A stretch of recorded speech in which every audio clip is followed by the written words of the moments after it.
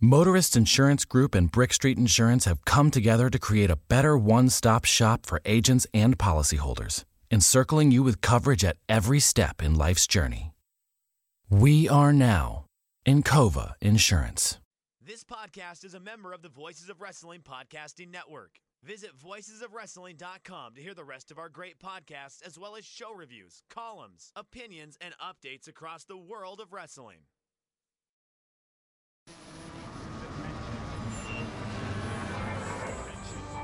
Do I have everybody's attention now?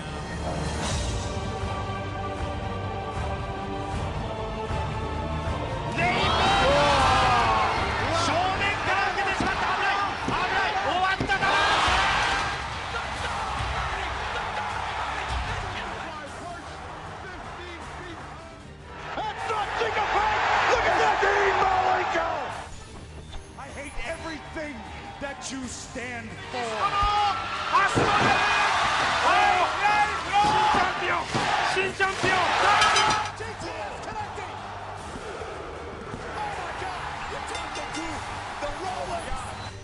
Wearing diamond ring, wearing kiss stealing, wheeling dealing, limousine ride, jet flying, son of a gun.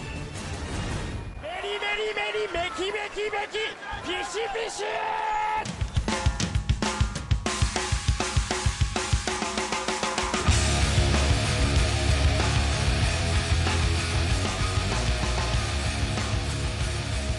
All right, welcome once again to the Voice Wrestling Podcast. I'm Rich Craich alongside, as always, Mr. Joe Lanza. Joe, how are you? 4 big shows in 2 days. We got a lot to talk about. One day, yeah. But we only saw 3 of them. So there will be no Big Japan talk here.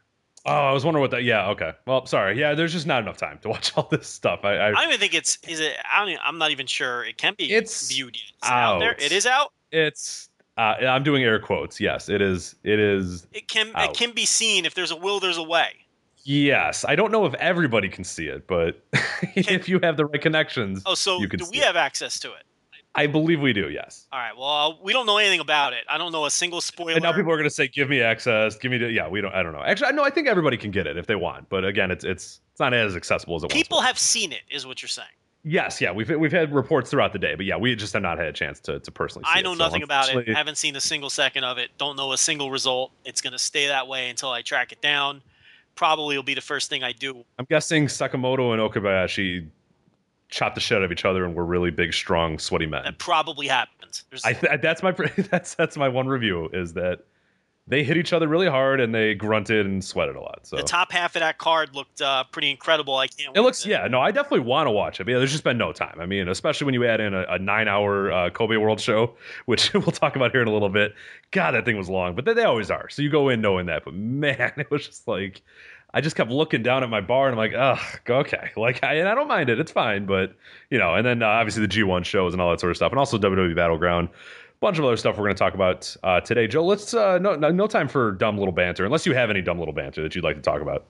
I can always come up with dumb. No, I know you can always. I feel like, well, let's integrate it into the reviews because it'll come up regardless in the review. Like, I don't have anything to start. You know, sometimes I'll mention hush puppies. We'll mention something that happened during the week. Like, I don't know what happened this week that would really be worth, you know, banter worthy. Well, somebody bought porn on our Amazon link. Yeah, that was very nice of them. Yes, I won't reveal what type of porn they bought. Wait a minute, why not? Why aren't you revealing that type of porn? I don't know if it'll out somebody, will it? How would it out them? I don't want them to know. So I see the thing. It might not be a single person. Think about it. There might be multiple porn. I don't want this one guy to then think, or girl. It could obviously be a female as well, to think, oh shit, they're making fun of me or they're calling me out. You know, I don't know who it is. I don't know if they're one of those sensitive people or somebody. Hold on a second. You tweeted out that somebody purchased the porn on the Amazon link. So yeah, but they don't know it's them. If I specifically say the title that they bought, then they're going to know. So then that would mean that they're. I want to keep a little anonymity where they're like, that could be me, or it could be one of those other creeps or whatever. Multiple people who have had. Yeah, I don't want to reveal. I don't want to. But if I say this guy bought X or whatever, and it's a very specific porn as well. So it's actually a multi-disc set. Oh, is it a comp? It's like a comp. It's porn. a comp. It's so great. We got a lot of money off of it. It's a porn compilation. Yes. Yeah. Wow, I'm intrigued. Do you want me to put it in the Skype thing? I would love to know what kind of porn this was. Yeah, let me fire it up for you in the Skype. Yeah, it's you know what? I feel like I know who it is, and I don't think they'd care, but just in case. You have no clue who it is. Could be anybody. I feel like I might know, but someone alluded to it on Twitter, but I don't know if it's actually them. So I don't want, because then anybody could have been like, caught me or whatever. Well, first of all, who is buying porn? I'm glad they are. Thank you for doing that. And you can voicewrestling.com/Amazon for all your porn needs or anything else that's on Amazon if you'd like. Was it a Blu-ray? I believe it was straight DVD. So they went DVD. They went DVD, yeah. Did they ever go? Porn went full Blu-ray? Because I know that for a while there it was like that, because there was that HD DVD, the thing that Microsoft was doing, and then there was the Blu-ray. But everybody preferred, at least in the porn world, Blu-ray, correct? Rich, that's usually what determines, VHS and Betamax, and what is that porn is Blu-ray, porn right? Porn was one of the first things to go Blu-ray. Okay, and that's why Blu-ray won. I mean, that's how you always kind of know is the way that those things always go with VHS, Betamax, Laserdisc and DVD and that sort of stuff. It was wherever porn goes is where the industry goes. So that's good. What was this fetish porn? You haven't sent it to me yet. Unfortunately, I won't let me log in. Oh, because I didn't. I need to know what kind of porn this was. This is important information. Well, I mean, it's not like creepy, but it. Did they go like? Was it a? Is it a? It's a type of. It's a specific kind of kink. Yeah. So it's 6 disc. It's a 6 disc set of porn. It was $45.99, Joe. We made $1.84 off of that. So someone spent $46 on porn in the year of our Lord 2015. Wow. All right, it has just been sent to you. So check our Skype messages for full details. Whoa, that is. I would have never guessed that, and I'll tell you, it's nothing particularly kinky. No, that's what I said. It's. You would have never guessed it. I do not fap to that. I got to be completely honest. I am not a fan of that or any of the similar genre. You know what I mean? The other types. We have talked about and that's a little nugget. If people have listened, the long-term listeners will know what we're kind of talking about. I'm not into that. I don't like immediate turnoff. Yeah. Immediate turnoff, and I'm like a diamond inspector. I can spot it before they even open their mouths. And you can tell. Yeah, I know you immediately, can tell and I'm just like, all right, I'm out of here. The thumbnail was intriguing, but I cannot you're watch. You're like, ooh, a hot blonde, and then you're like, oh, yeah, I can't fap. blue eyes. Can't. Get out, right, run. Once it starts playing, you see your blue eyes, you run, and then the guy is blonde as well. You're like, oh no, okay. Before they even speak, I know, and I'm like, I gotta get out. I can't watch this. I know that these people aren't. Man, you're really restricting the things I can say. But these people aren't like me, Rich, is what I think to myself. And they did not. No, they're like you because they also did not celebrate the 4th of July. They also do not find much enjoyment not into that. in fireworks and hot dogs on the 4th of July. Not into that. I'll tell you the kind of porn I've been digging lately is. There's a site called. Please do. I didn't ask, but please do. Well, there's a site called Fake Taxi. Are you familiar with this? I am not, but. Well, here's the thing about it. It's a strange dichotomy because, and I know there's some people listening, nodding, and going, "Oh yeah, I'm familiar with these fake taxi clips that are floating around the free sites." It's this British dude. Okay, it's English porn. Okay. It's based in Britain. Or whatever you call that. Can you say, United Kingdom is all of those places together. Yes. And then there's England, which is just part of the United. In fact, this guy's in London. He always makes reference to London. Okay. Britain. Yeah. And he drives a taxi, obviously, right? And he picks up these ridiculous. Is it an Uber? Is it an Uber or a taxi? No, this is a weird, it's got an enormous back seat. Like a dashboard confessionals, like that. Yeah, but this is not any kind of taxi or even vehicle you would see in the United States. It's got an enormous back seat, obviously, for obvious reasons. Taxi cab confessionals. Not the band. Right. Where, you can fit about 4 people in the back, which comes in handy in some of these clips. I was going to, all right. But anyway, he picks up these women who are always just ridiculously attractive. I mean, even... Right. Well, that's what a normal taxi, that's what you'll Of course. But here's the problem. They all sound, once they talk, they all sound like Jack the Ripper victims. And it's a total boner killer. He'll pick these women up and they'll hop in the back of the cab. And then he starts kicking his game, and then they start picking up what he's laying down. but they'll say things that make them and they all sound like they're straight out of 1860, like they're about to have their throats slashed by Jack the Ripper. They'll be like, "Oh, you fancy a poke, do you?" And I'm just like, "Oh, no, don't talk." And the accents are so thick in this thing that there's subtitles and they're speaking English, but there's English it's subtitles. So thick, yeah. It's like Liam Gallagher of Oasis driving a cab and picking up. Is it actually? Because then I'd be very interested. Then. And he's like picking up Jack the Ripper victims. That's what it's like. And then it doesn't I just want them to stop talking. And he has the uncomfortable banter with them, and the women, and then of course they get all turned on by his banter. But then once they talk, then I start getting into it. But then they talk and it gets cringy again. I'm like, oh, you having a wank, are you? How about you come in the back and slip off my knickers? And it's like, no, don't say knickers, don't say knickers, don't say wank, and don't say it with that accent like you're a hooker in 1870. Oliver Twist. Yeah, you're killing me here. You're killing me with the knicker talk. But then when it gets down to the action, to me it's an excellent sight. I like the angles they use. The quality of the women is excellent. The work rate's solid. The work rate's solid. The work rate's very solid. High work rate. Yeah. And super indie. It's the super indie of it's the super indie of porn right now. I'll tell you. And the progress wrestling of porn. It's always the same two scenarios though. That's all porn. He starts to talk to the woman, and it's either her boyfriend's cheating on her, and that's his way in. You know what I mean? Because then Liam Gallagher's always like, oh, of course, okay, yeah. You could get revenge on this one. If he's doing some other bird, I can help you out. Maybe you can make him jealous. And you can't understand what he's saying, so it just says the subtitles on the bottom. And he's like, yeah, he is a fucking wanker. He's doing my best friend on top of the whole thing. It sounds horrendous. It gives your gimmick a real. Well, little boner I had from starting this podcast is now receded completely. The banter that they go through, it really gives your gimmick a workout because you like what you see. Don't you just fast forward? But then don't you just fast forward? You can, but I'm you like the setup. I'm OCD. Okay, I have to see the setup. I can't just skip to the action. Yeah. Because then at that point I'm just gonna switch videos. If I'm that bored, I'm switching videos. So I'll watch the banter. I'll watch Liam Gallagher kick his game with the 1870 hooker because then I know the payoff is always good.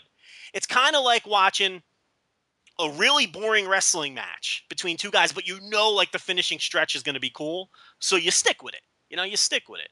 But yeah, it's Fake Taxi. I know people know what I'm talking about. So everybody, I'll seek it out. Everybody, check out Fake Taxi. That's my recommendation. See, voiceofwrestling.com/fake taxi. That'll help us out. I'll call them about that and see if they have something. But. So there you go. You didn't think I can create banter out of anything, Rich? There you go. There it is. Now let's get to the. So what's it going to be? G1, Battlefield Earth? I don't know. Let's do that. Let's do Kobe World. Let's throw a bone to our Dragon Gate fans. They get mad every single time that we don't talk about them enough, and we didn't even preview Kobe World because we're terrible people. So why don't we talk Kobe World? We forgot it existed. Yeah, and we do that. We do that all the time. All right. Well, I think that's fair. I think starting with the Dragon Gate because we have been blowing it off a lot is fair. I think that's a good idea. Now, you in particular said you could not wait to talk about the show. Now, disclaimer: I saw the opener and I saw the Brave, Twin, and Dreamgate. I saw 4 matches. I saw the opener, and I saw the last 3 matches. Well, what I assume is the last 3 matches. The Brave, Twin, and Dreamgate. You saw the whole show. There's a few things in between, but yeah, for the most part. Brave, Twin. Yeah, there's one match in between, but you didn't. I didn't see Triangle Gate. Oh, no, you did miss a lot. No, you didn't miss something, but that's all right. I didn't see Triangle Gate, and I didn't see whatever else was on the mid-card. So, but since you were super excited to talk about it, I will let you go first. The floor is yours. Tell people what you thought of Kobe World. Well, I enjoyed the show a lot. One of the big things that you kind of commit with the Kobe World is this was almost a 5-hour show, and it was all of it too. It was a very and that's all these Kobe World shows are always you get in, you watch them, and you're sitting down for a while. I had to watch, I think it was 3 sittings or whatever, just because I just don't have a free 5 hours to watch. So people that watch live, you're a better man than me. I mean, some of those New Japan shows, I'm dozing off halfway through, and those are 4 hours tops, or Wrestle Kingdoms can sometimes get 4.5 ish, but this is every bit. I think it was 4:55 or something. Was the Nico, and I did on Nico. You continue to have issues. I really, God, wish they would just use another service. I genuinely tried, and there's just, it won't take my bank card. I know that people say that you can purchase like a gift card of, like a Visa gift card or something and do it that way. Look, I'm not going through that much trouble. Okay. You just want to throw your card in there. And one of the things that happened with me is I bought my Smiling Points or whatever, and then I clicked a page. And I don't have no idea where I went, and I couldn't get back to where I initially wanted to go. Yeah. And I was just like, all the for whatever reason, the translations on the Nico page are like way worse than any other translation. I don't know why that is, but like I'll go to newjapan.com or njpw.co.jp or whatever, and it'll translate there. And there's like some little funky stuff here and there, but for the most part, I kind of know where I'm going. That Nico page, man, when it translates, you have nothing. I still can't figure out where to click, what to do. There's a lot of it's like designed kind of weird as well. So it's an arduous process a lot of times to order it. But I was able to do it on these sites. You can guess and be right, because even no matter what language it is, things are laid out pretty much the same when you're paying for something. You could just figure it out. And like New Japan's good about icons. Like New Japan World, even if they don't translate, there's a little calendar, and that's how it's the calendar. There's like a wrestler's head, and that's wrestlers or whatever. You can kind of guess. Nico, and that, to be fair, they're not a wrestling website. They're just a full on Japanese television website. It's a lot hard. I mean, they don't throw a bone for anybody in America because it's not for us. Right, what are we doing? Why are you here? What are you doing? And the fact is, I'm a man who goes into the cereal aisle, and if they don't have Count Chocula, I get frustrated and mutter to myself. There's some things I have very little patience for, Rich. So so Nico not high on that list. Not high on my list, but I think. Did I lose you? Well, you did for a second, but there you go. You're back. Yeah, now. Okay. I don't know what happened there, but I was done babbling anyway. Take it away. Okay, good. All right, I will take it away. So Kobe World. Let's talk about a little bit, obviously from Kobe World Hall. Joe has mentioned, didn't see the whole show, but I can fill in the little gaps here. With the opener, UT Kotako and L. Linneman versus Super Shiosha, Shachioka Boy, and Mike Seidel. It was your Dragon Gate opener. There's really nothing to say too much. About 2-star. I mean, nothing really. 6 guys, few minutes, doing whatever. Mike Seidel's really corny and pretty terrible, but that's all right. He does fine, and the rest of the guys were okay. Kotaku, he was solid, but yeah, he was about the only guy. UT was also pretty solid in here, but yeah, for the most part, it wasn't too much. And Shachioka Boy, who occasionally a few times per year will put on a real awesome performance, he just didn't have time here to do much, and it was just kind of your standard opener. So move on here. We have I saw that match. I could actually talk about this. Oh, you can. That's right. Yeah, what do you think? I saw the opener. I think I liked it a little more than you. I thought everybody in the match was very good.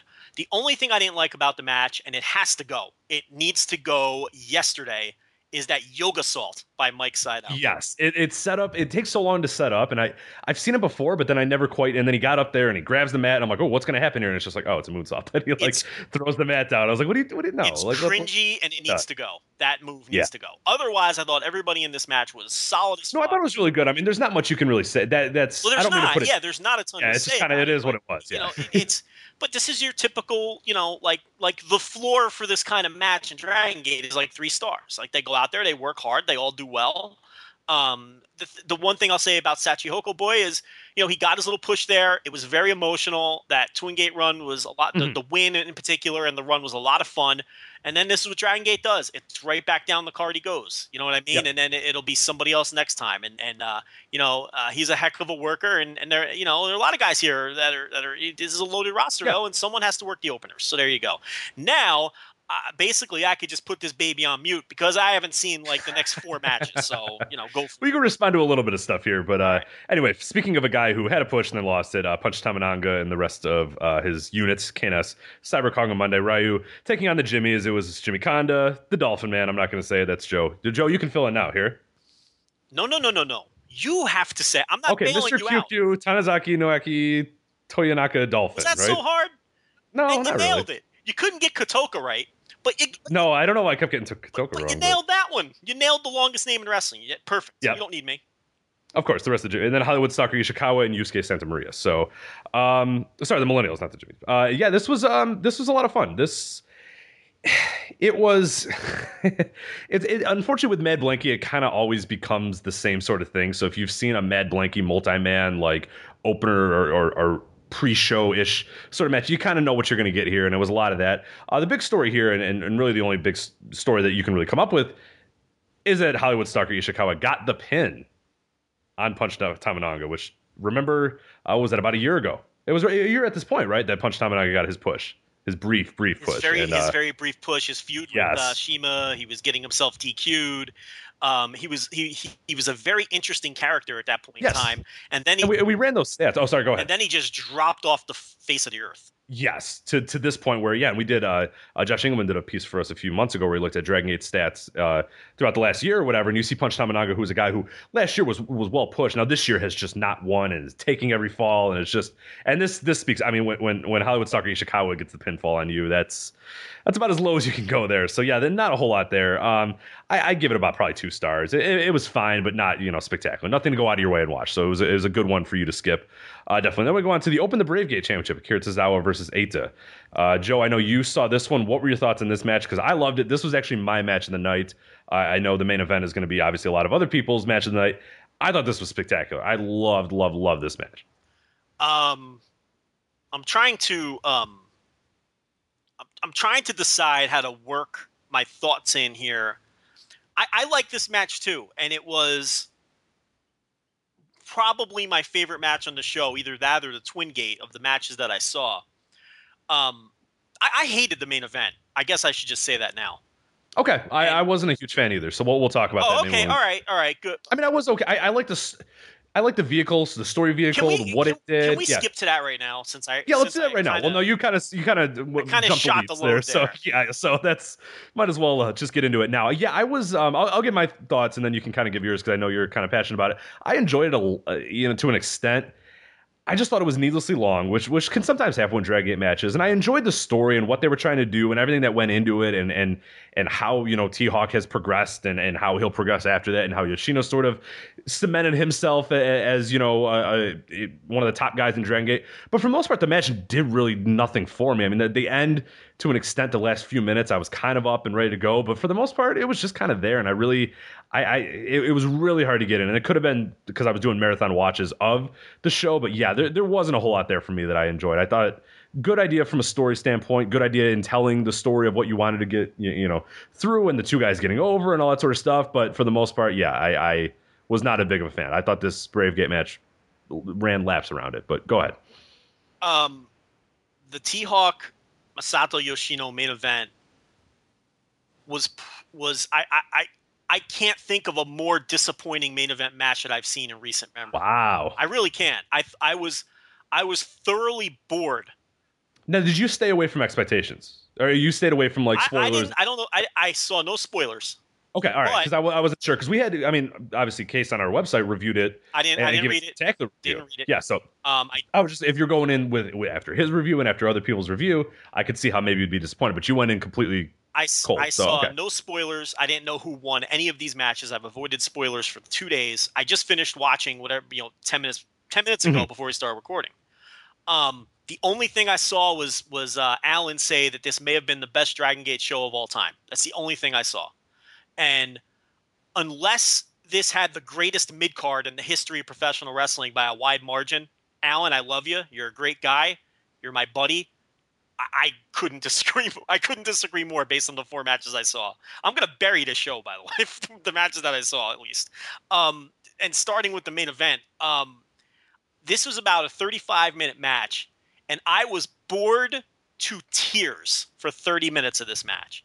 They did nothing compelling for the first 30 minutes of this match, and then they had a tremendous closing stretch. The last 5 minutes are go out of your way to see.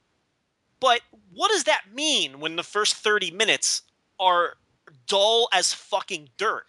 Yeah, that's where I was really. I was really, and I went back and I rewatched most of it just to see what I was missing. Okay, what was the part that I didn't quite get? And I'm looking at it, I'm watching, and it's being built well, but there's nothing there. There's nothing to hook me. There's nothing compelling. There wasn't a whole lot there to really sink my teeth into while it was going on. It would just seem like we were kind of, we have 35 minutes, so let's fill this time. And there was nothing where, we'll talk here in a little bit. I thought this Bravegate filled that gap a lot better by having something that actually, was worthwhile and played into the story.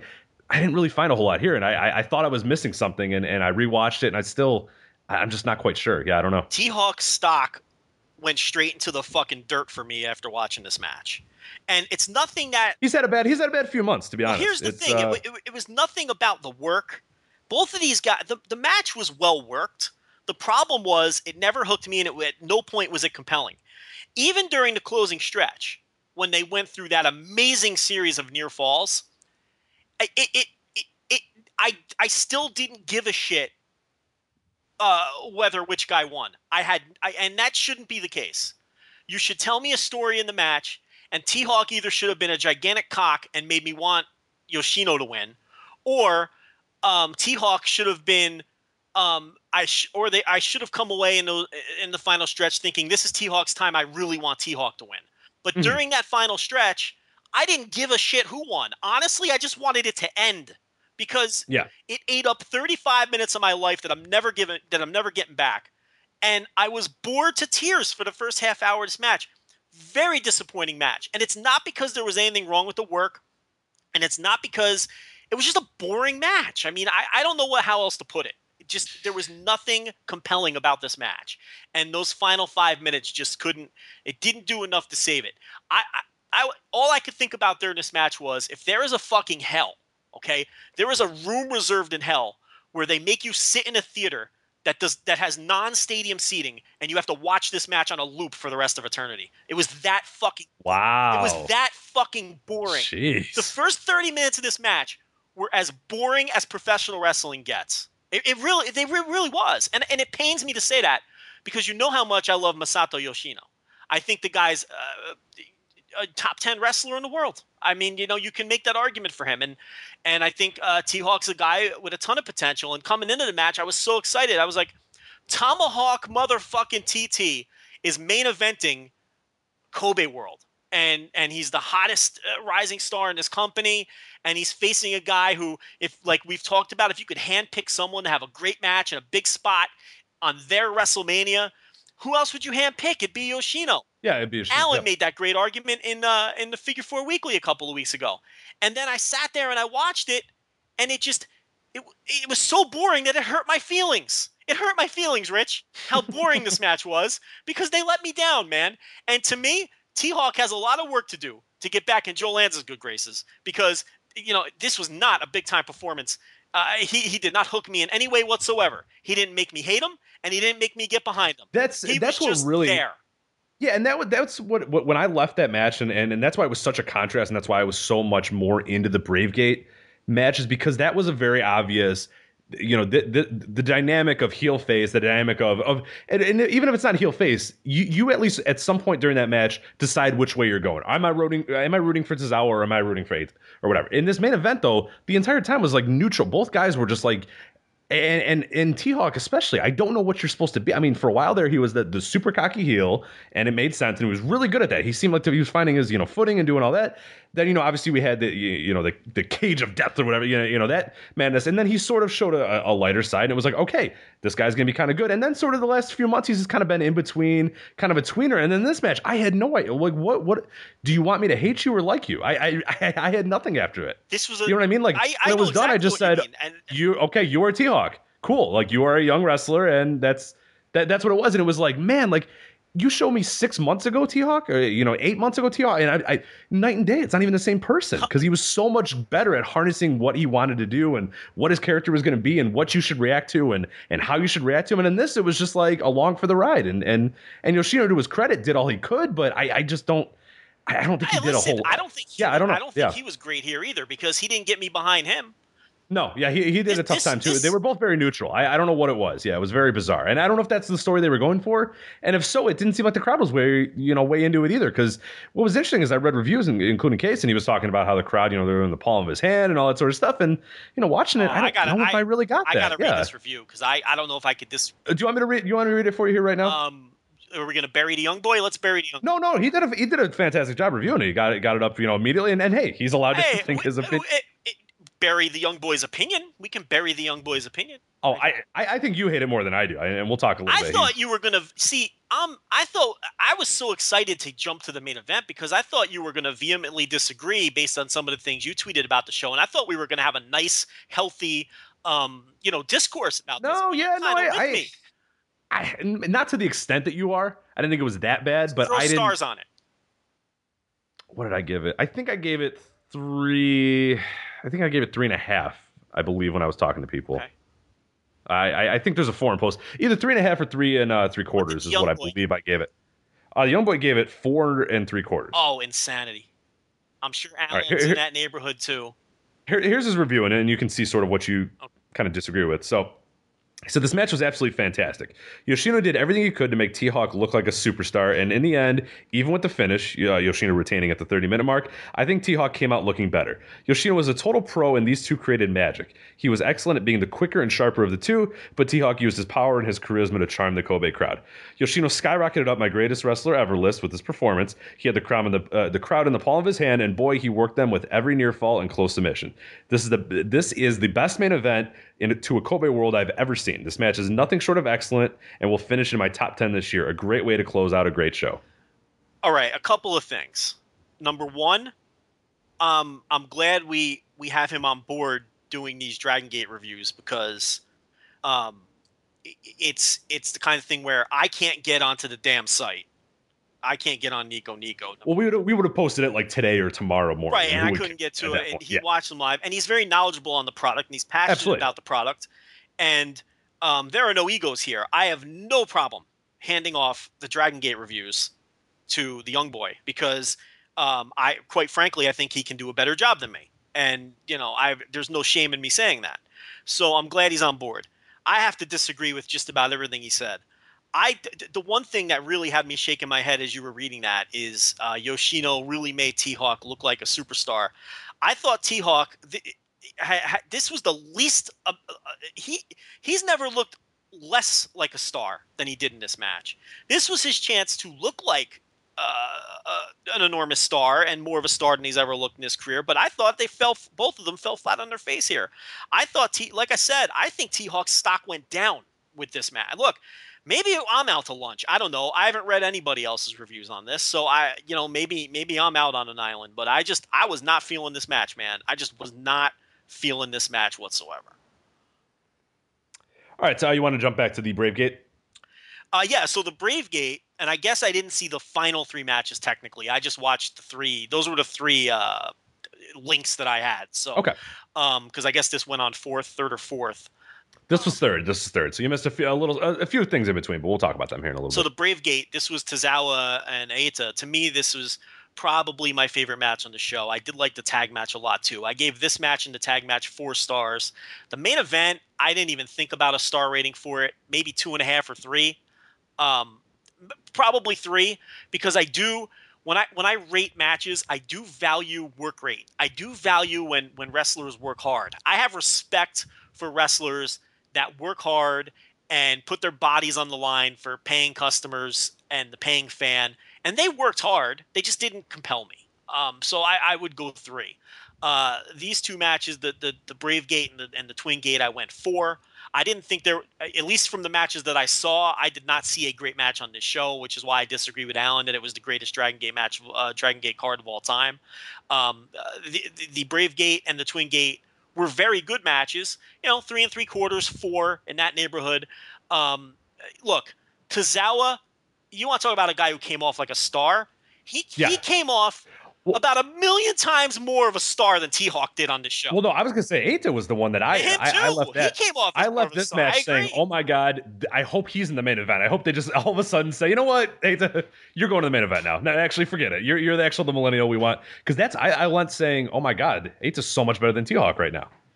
That's when I left. I was, oh no, and that's not what I'm supposed to do at all. But it's absolutely what I did. I thought he was spectacular in this match. Tozawa was always. I mean, I speak so highly of him every single time I see him, but Eita I thought was amazing in this match. I thought he was so good. I completely agree, and nobody connects with crowds in that company like Tozawa does. No, T-Hawk isn't even in the same universe connecting with crowds in that company as Tozawa is. And if T-Hawk's not careful, it's going to be Tozawa. It's going to be the top guy in that company for the next 10 years because he's not exactly 100 years old either. Okay?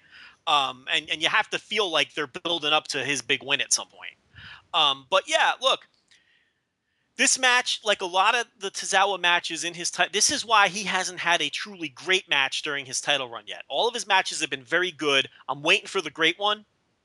There's just something about they start slow. They start with his trademark silliness, and I don't mean that as a negative. That's part of his appeal. But I really wish in one of these title defenses, I want to see him all business, bell to bell, in a big time title defense here against a big time rival, all business, bullshit aside, but listen. I think that'll come with time. I think they're going to build that to whatever that. I think they want you to make whatever match that is where he does that, which he absolutely will. There will be a match where he does it. That will be the one that you're supposed to really pay attention to. Go, okay, this is serious. This is really, what? I'm sure they'll build to that. I don't know what it's going to be. I don't know if it's going to be for the Brave Gate or maybe it'll be when he eventually goes, for a bigger title or whatever. But I think you're going to get that at some point. But I do see what you're saying. Yeah, everyone sort of starts with, him jacking around for a little bit, and then something happens, and he goes, oh yeah. And then I get serious. And then he went, in the end, he eventually wins. But yeah, the first 5 to 10 minutes are, I'm kind of Tozawa, the funny guy who does the rope walk and that sort of stuff. But yeah, I see what you're saying with that. Yeah. And, but I like this better than the main event because I thought there was better long-term psychology here because, if you remember back during the Twin Gate battles that Tozawa and Shingo had with Aita and T-Hawk, Tozawa was always the weak link of the team with Shingo, and he would always get caught in what is the name of that submission move that it's the armbar, but I don't know what the hell it's actually called, but I'll look it up right now. We are the worst here. Let's see. The name of his oh god, there are other Aitas. No, I looked up Aita on Dragon Gate and it's not good. That funky everybody knows we don't know the names of moves. But let's look it up for posterity here. So the numero uno. The numero uno. There it is. Yeah, that was the easiest one. How do we? I don't know how we forgot that. But that's a But anyway, he would Tozawa would always get trapped in the numero uno. And that came back into play here because then when Aita used that move in this match, you saw how the crowd reacted to that. They were like, "Oh, well, this is put away Tozawa before." It's done. Yeah, totally. We're going to see a title change here. And that's what I was thinking too. I was excited, Rich. Well, and the whole match worked on his arm as well. There was a lot of stuff of Aita, working. But somebody did mention this, and I haven't gone back, and I think it was Striga, one of the guys at Cage Match, and said that Aita used the wrong arm when he did it. He worked one arm and then used the other arm to do the submission. Well, the numero uno works both arms. Yeah, which is weird. Well, I get. Well, the primary arm though. I always view it as pulling both arms backwards. Okay. I mean, that's what it looks like to me. I mean, it looks like he's pulling both arms. I guess it's a scissored armbar. Yeah, so I guess either one. Both arms backwards. Okay, I get what you're saying. Yeah, because I didn't really notice it, and that's why maybe that was one of the reasons why I didn't really seem to care that much. He seemed to think that was kind of something that they sort of missed out on. But yeah, I didn't notice it on initial viewing, and I never went back and watched it. Maybe I don't understand. Look, maybe I don't understand the move. I don't know. I'd have to go. I'd have to really go back. It looks like he's cranking both of those arms. He's got the guy locked. I mean, it is a scissor. Yeah, it is a scissor armbar. So yeah, I suppose that. Yeah. So I mean, he could be. I feel like the camera shot might show that there's one arm that he's really focusing on. But yeah, to be fair, there is he is pulling on both of them. Yeah, that's probably either way. It's possible, but I don't know. I have no idea. It was a little thing that it didn't when watching it originally. It didn't bother me at all. I wouldn't have noticed. I always thought the move was just on both shoulders. So maybe I'm out to lunch on that. But the point is, they built the whole match up to that spot, and that's based on months and months and months and months of storytelling. So I thought that was clever too. And then, we talked about the closing stretch of the main event, which was excellent, but not enough to save the match, in my opinion. Closing stretch in this match was beyond excellent. It was just, these are two guys who are so good that, it's just the things that they were doing with the lightning speed that they were doing them. This is the kind of thing where, this is when Dragon Gate crosses over from pro wrestling into absolute art. And that's what the closing stretch was in this match. So that running Canadian Destroyer thing that Ace did, I don't know if he's got a name for that. Oh my God. Like I must have rewatched that like 7 times just to see how the hell he did and this. then Tozawa with like the snap German suplex, which I thought was going to be a fall. And then the complexity to that series of spots, all of them, is just next level complexity. It's like even if you don't like the style, you have to have an appreciation for when you see these guys do things like that. But yeah, I liked it. I probably liked it a little bit more than the tag title match. But yes, there you go. All right, this is a match you missed, and I'm afraid this would be. This must not have been on the link you got or whatever. But this is right up your alley, Joe. And this is my second favorite match of the entire night. Shingo teaming with Masato Tanaka versus BB Hulk and fucking Big R Shimizu. I cannot wait to see this. And you're gonna love it. It's awesome. Hopefully, it's Masato Tanaka show up for me and helps it out because. Oh my God, Masato Tanaka is so good, and especially in this universe of Dragon Gate. Yeah, he needs to come here all the time. Like maybe not a full time. But just seeing Masato Tanaka, the take no shit Masato Tanaka in this like Dragon Gate universe, like this is he was the take no shit Tanaka against BB Hulk and Big R Shimizu, which I mean those guys aren't really like your typical kind of jokey sort of drag. Like I'm dying to see Masato Tanaka in a tag with Hollywood Stalker or any one of the Mad Blank or one of those guys, because it would just be so good, and he was spectacular here. The Shingo and Big R Shimizu stuff was great. Just chopping. So you want to see him against Mondai Ryu? Come on, or Yusuke Santa Maria, like his reactions. I'd love to see him do like the freaking like rubber band thing to him, and he just like grabs it and then just like chops somebody. You know what I mean? He would fit so well in that because it's such a different, diverse thing, and it's Shingo does it to an extent, but then you see a real guy like Masato Tanaka who's really really awesome at that, and there's the veteran presence as well. The fact that he's kind of an older guy, he's similar to what you get with the Don Fuji, but with a little bit. I mean, Don Fuji is so immobile at this point, and he really can't do a whole lot. Where Masato Tanaka is still ungodly, the ageless man who can do everything and still do the attitude. Don't you start throwing shade at Don Fuji now. No, I'm going to talk about Don Fuji here in a moment. He had the spot of the night that you missed. I'm not going to tolerate shade being thrown at. Oh, Don no, Fuji. I love stop. I love Don Fuji. I got to nip that shit right in the bud. I love Don Fuji. All right, so you go ahead. But when you see Masato Tanaka in this, you'll say, "Oh my God!" Like because it's Don Fuji who can still move with the best of them. Because Tanaka just never ever gets old. Let me tell you, Masato Tanaka. Let me tell you something. He's 45, right? And he's so good.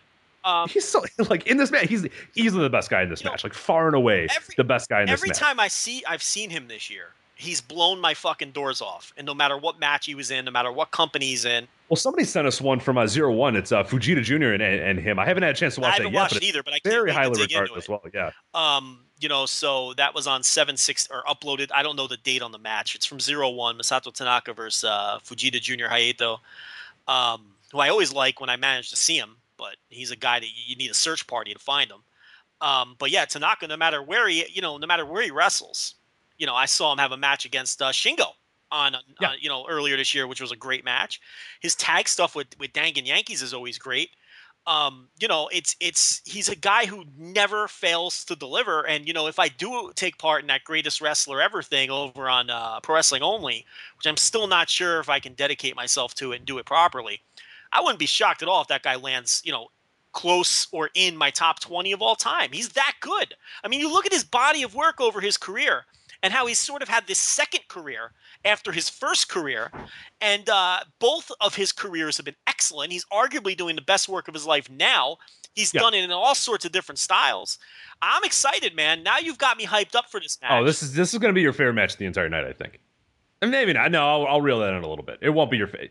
The Tozawa Nights it probably will be, but this will be second or third, no doubt. I mean, I think you'll love it. Can't wait. I'd be shocked if you don't like it. Absolutely shocked. All right, we'll move on to the Triangle Gate here. This is one you did not see, correct? I did not see the Triangle. You missed absolutely I hated this match. I know some people enjoyed it. You want to talk about endlessly long and boring? Wait till you get a hold of this. Triangle Gate matches are like that sometimes. They just This was one of those. This was one where it's just like needlessly long.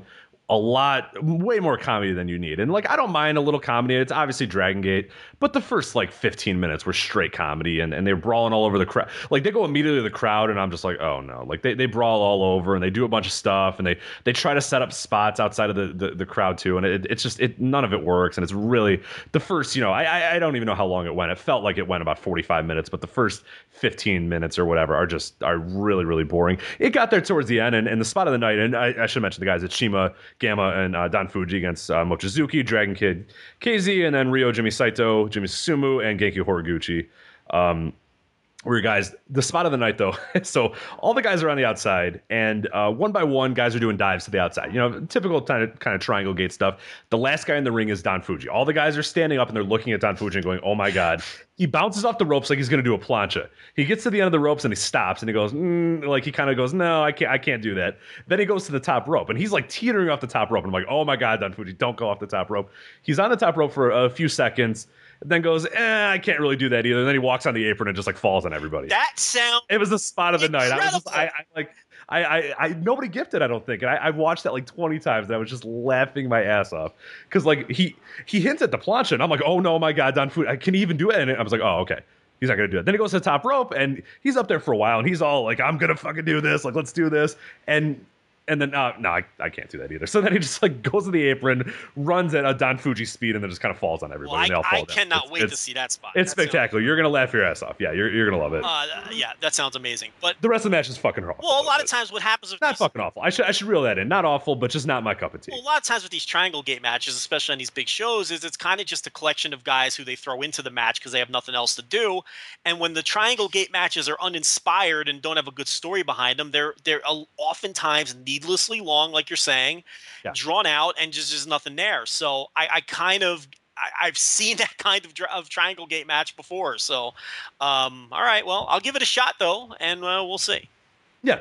I think you'll come away with a similar opinion to me, but I'll be willing to be told wrong. But anyway, now we'll move on to all the matches that you've now seen. Well, no, we only have one left to go because we talked about the main event already.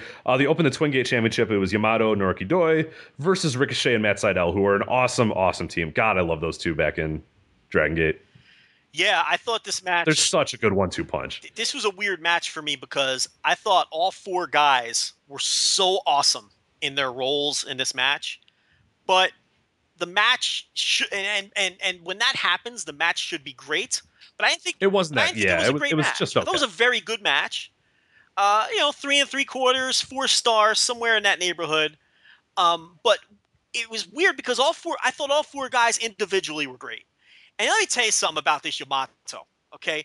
This Yamato's something else. I mean, I know that he's great, and I always feel like I say the same thing about him, but it's like I forget how great he is or something because every time I watch this guy, I'm like, he's like the top fraction of a percentile in the world at professional wrestling. This guy is so good, and he understands his role, and he understands his character so well, and he does little subtle things so well that it's just, I don't know why, but we'll review a Dragon Gate show a month from now, and I'm gonna go through this same rant like I just realized it again. Because that's what happens with this guy every time, but he's so good. And I thought that Sydal and Ricochet, the two of them, but especially Sydal. Sydal was so good in this match, selling a beating. First that really long stretch, where he took the Ricky Morton beating during the first part of the match. And then later on as well. The way he bumps and the way he flops around and the way he lands after his bumps is just something he excels in. And that's what I loved. That's what I loved about his WWE run. I thought he was so good when he got in there with like bigger guys, in those random, Money in the Bank, multi-man matches or whatever. He was so good at it. I thought he had a great run. A lot of people, expected him to be, top of the line and, WWE or whatever. And, he's going to win, all these titles or whatever. I never thought he was going to do that. I thought he was perfect for his role. I thought he was really, really good in there until they stopped using him completely. And then, of course, that wasn't very good. But otherwise, I enjoyed his role. I thought he was great. Yeah. And then you had Ricochet here he's Ricochet. And now that he's back in Japan, I'm expecting him to really take off in the second half of the year. He was excellent down the stretch in this match, and he was excellent on that first hot tag, and then he was great. Him and Yamato have tremendous chemistry. They work together so well, Yeah, they do. And they did again here in this match. And Doi is just such a fucking asshole. You want Doi to get his face kicked. Especially with that new hair. That new hair just makes me hate him even more. Somebody needs to take T-Hawk, lock him in a room, and watch heel Doi tapes. That's what needs to be done here. Unless the idea is for T-Hawk to do like this heel thing where in reality he's just working as a heel to get over as a face. You know what I mean? And if that's the case, that's not working either. I hate to start burying him again, but he left me with a real bad taste in my mouth. But yeah, all four guys here just nailed their roles, but there was just a little something lacking from the match to take it from. It very was weird good like to great. that. It wasn't a great match.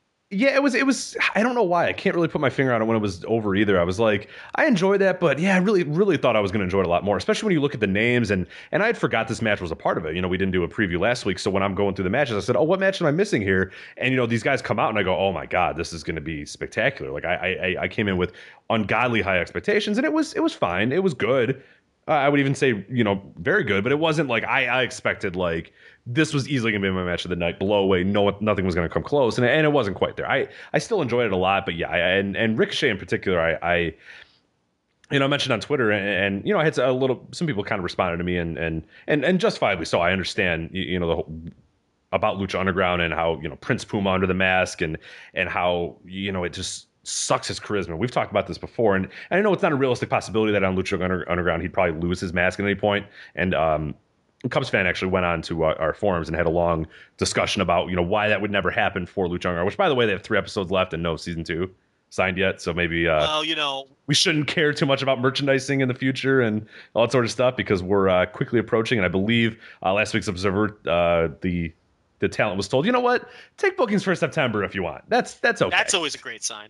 Yeah, you know what? We know how we said don't take bookings to September. Yeah, maybe you can. We didn't predict this 2 months ago or anything. So but I'm not going to rub it in because I want to see it continue. Oh yeah. No, I would love to. I don't take any glee in this whatsoever. But we saw the writing on the wall.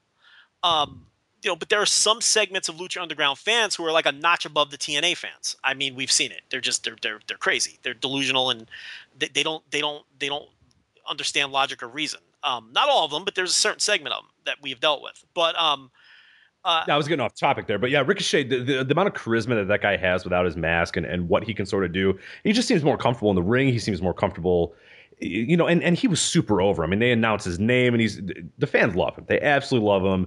He's a good looking dude, has a great smile and that sort of stuff, and just exudes so much more charisma when you can see his face. And that's not the case always for every guy. I mean, some guys don't lose a whole lot. He is just like night and day when he's under that mask. I feel like it's a waste of time even going down this road, but because I don't think the promotion is going to survive, and I think even if they do survive, it won't go beyond the second season. But I completely agree. I haven't read Cubs fans post yet, and I'm sure it makes a lot of sense from selling of masks and things of that standpoint. Is that sort of the road he goes down? It's that, and it's also the story that they've sort of told from the beginning is that this guy, he came from his former Aztec warrior, right? I get it. That sort of stuff. If he unmasks and he's just a guy from Kentucky, it's kind of it ruins it. I think you can still kind of tell that story. I don't even disagree with that, but no, I'm with him as well. But from a traditional, me viewing it from the lens of a 30-year wrestling fan who knows who I think has a decent feel for what gets over and what doesn't.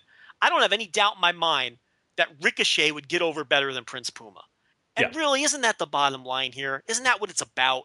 Isn't it, creating stars and getting people over? But again, I feel like that's a waste of time in the context of Lucha Underground because, 40,000 people watching the show every week. And he sort of prefaced that as well. He had this nice long post, discussing all the things, and then goes, yeah, we probably shouldn't even talk about what they're going to do because, there's a good chance they're not going to exist. But yeah, I was a similar thought as well. And he's absolutely right with everything he says. And I totally get why they do that. But then it's sort of like, man, you really didn't need Ricochet if that, you know what I mean? Like if you're just going to say, we just need a guy under a mask to tell this story that can do some okay matches and do this sort of stuff, then it's like, and that's my thought is, well, you have this guy who without this mask just exudes charisma. He's one of the best wrestlers, at least for me, in the world. He's a super high flyer. At this point last year, he was arguably the most outstanding wrestler in the world. You could make a case for wrestler of the year and that sort of stuff. And you put him under a mask, and it just destroys a lot of what makes him good. To me, you wouldn't do that. To me, you would say, okay, let's maximize the value of this guy that we have. We're paying him a lot of money. We're doing all this. Let's maximize him. But that's not the story they want to tell. And I get it from that standpoint. But yeah, like you said, from a wrestling fan standpoint, and from if I was a promoter, I would say, no, I'm paying this guy. Let's maximize what he does best versus let's do what I want for the story, or creative wants this for him. So it's very similar to what we get that from, Vince Russo always had the idea, well, why don't I just get a bunch of, actors and actresses and do it without wrestlers or whatever. And it's like, yeah, you could do that, but that's kind of silly. And a lot of times he wouldn't maximize what his guys were good at. And that's, I feel like what Lucha Underground to an extent is doing if they continue Prince Puma as he is, because you're not maximizing what you can get out of the value of Ricochet, which no, you're not. Is just diminished with Prince Puma. And the bottom line is, look, we weren't saying this, originally, or we weren't screaming it as vehemently, to be fair. But the fact of the matter is, you can look at your results and it just hasn't worked. They look at it this way. They've pushed Prince Puma harder than anybody on the show, right? I mean, he was the first champion and everything else. He's the one linked with Conan. But I would argue he's the 4th or 5th most over person on the roster. Well, if you've pushed him the hardest and he hasn't gotten, and there's 4 or 5 people who have gotten over more than him, then it hasn't worked. Something's not clicking there. So why can't you just press the reset button on the dude if you believe it? Look, have the fucking monster gimmick, eat him or something. Kill Prince Puma, and then Ricochet could show up next season. What's the, you know what I mean? Like, you can do that. Well, and another thing as well, the Lucha Underground world is so silly to begin with. That is it really that outlandish that you can kill the character off and just bring him back as somebody else? Just take his mask. I mean, and that's another thing. I suppose I probably didn't preface enough is that I think you just take the mask off and still have him be Prince. I don't think it really. The look of him doesn't look like this is just a random dude from Kentucky. No, it doesn't look like an Aztec warrior or whatever. But he can still be the same thing. I just think that mask just kills so much about him. I don't need him cutting 20-minute promos. I'm fine if Conan's his mouthpiece, or if you need to have him, have a mouthpiece or whatever. But yeah, just the mask just seems to, and you see it, and it's evident when you see his work in Japan and how over he is, and he goes in there immediately. I mean, New Japan, they're going to highlight, one of the biggest highlights now with the G1 finals, it was announced, this past week, is that he's going to take on Kushida for the junior heavyweight title. It's like, this guy goes to Japan, and he's a superstar, and then he comes back, to here, and he's on a major national TV show, and he's a blip on the radar, and that's just, it's just not right. Look at it from these two angles, too. Answer these two questions honestly. If he didn't get the mega push, would he be as over as he is? Would he be as over as he is? Would he have gotten over on his own without the push with that character? Probably not. No. And if it was anybody else under that mask, any decent flyer from Mexico, and there's tons of them, any decent flyer and another indie worker from the United States, and there's tons of them. If it was Shinron under that mask, would he be over any less? I don't think he would be. No, and that's what I meant. You're not maximizing the value of who you got. You could have gotten a Shinron if you really cared. You could have gotten any 1,000 number of guys that are in decent shape and good high flyers and put them under. If that's the prevailing thought is, well, no, Prince Puma is all about the story that goes into him and that stuff. And I'm not arguing with the Cubs fan. I think he's absolutely right within what Lucha Underground is probably thinking and how they sort of operate their business. So I'm not attacking him or saying he's wrong or whatever. I get why they do that, but yeah, you look at it and you go, what's the value then of it being Ricochet? Why it could be anybody then if the story and the whole thing is, well, we want to sell masks and we want to tell the story of this Aztec warrior and all this sort of stuff. Then why is it? It doesn't have to be Ricochet. Then you know what? You're losing money because you could have Ricochet and somebody under Prince Puma. Then this is a you know what I mean? Like you could have. This is absolutely anybody. You could have had Prince Puma and Ricochet. This is a promotion with a flesh-eating monster. Hold on now. This is a promotion with a flesh-eating monster, a dragon that has blood flowing out of his mouth, and Matt Stryker pretending he doesn't know who Daivari is, even though he worked in the same company with him for 6 years. And Pentagon Jr. lighting or nearly lighting like Vampiro on fire. And you're telling me that you can't have Prince Puma in a backstage segment peel that fucking mask off and say, you know what, Conan? We tried this. It isn't working. This isn't me. I'm Ricochet. Everybody knows I'm Ricochet. And then you put the heat on Conan's character. You know what I mean? You can get away from that. You can just have him take the fucking mask off. You have dragons in your promotion that fly to the building. You have monsters that eat people's faces. You've killed characters. You're telling... You have Mil Muertes who died and then came back and then reincarnated with other members of the dead. Bale is dead. The man is dead. He was eaten by another wrestler, and you're telling me that you can't have a guy simply remove his mask and change course? I'm not buying it. I'm sorry. There's no reason they can't do that, but that's neither here nor there. Yeah.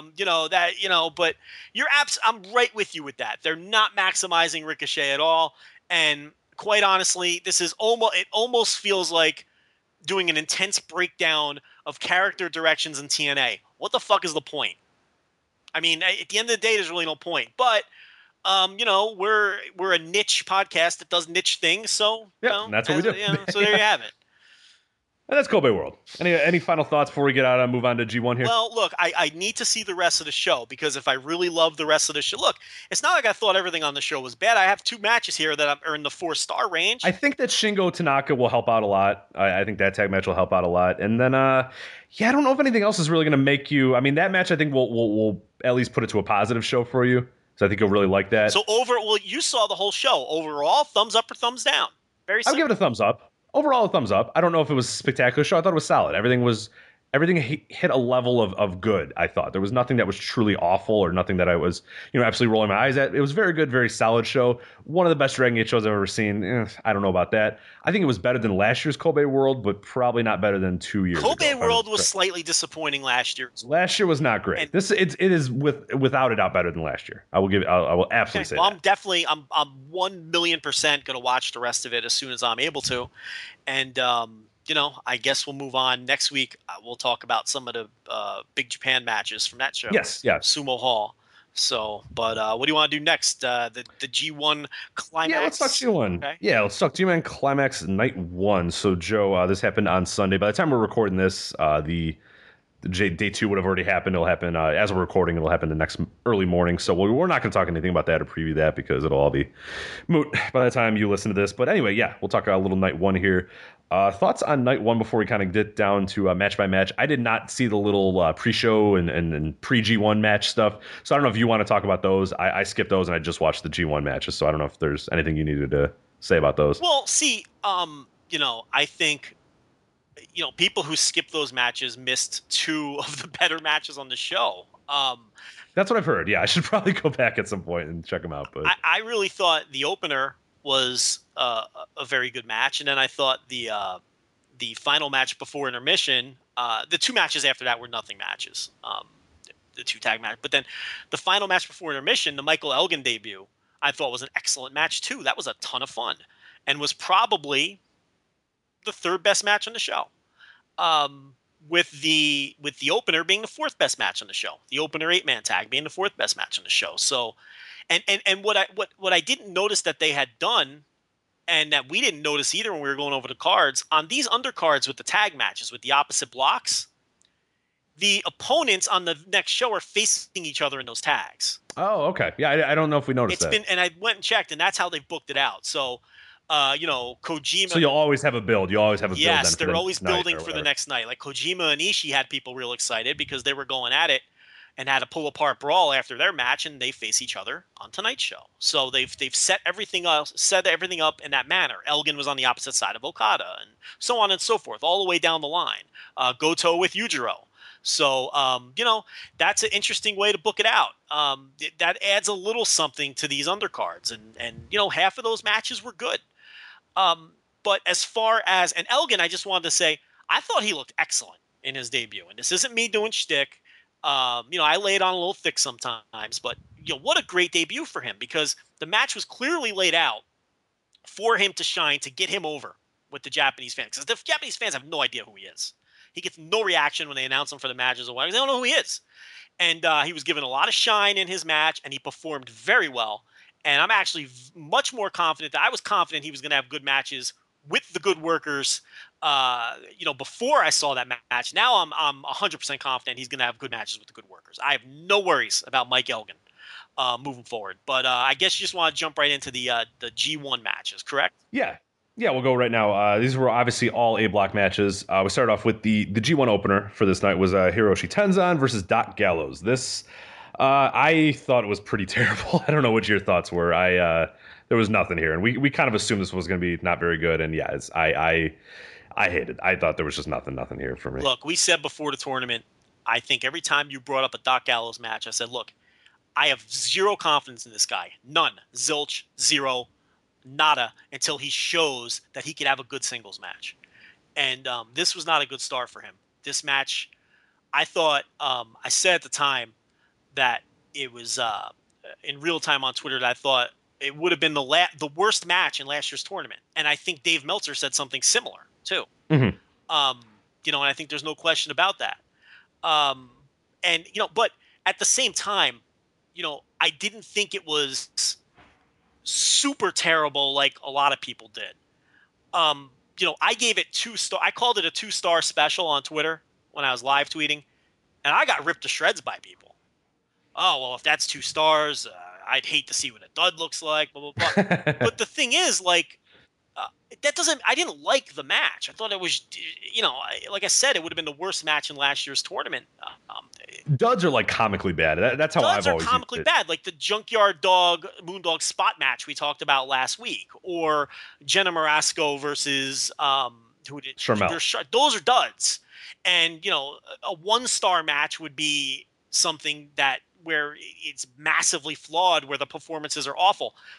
These guys, I thought, were just painfully mediocre, and the match was boring, and I didn't think they were blowing spots or tripping over themselves. I can't go any lower than 2 on something. A little 2-star match. And it's funny because this ended up being a pretty divisive match as the week Some people loved it. There were people who liked it, which blows my mind. I don't know who those Taylor people Mitchell, are. You need to get your head. Taylor Mitchell gave it 3.5 stars. He said he really liked it. There were other people I saw who said, I can't think of them all the top of my head, random people on Twitter or certain reviews where they said, oh, that was a surprisingly good match.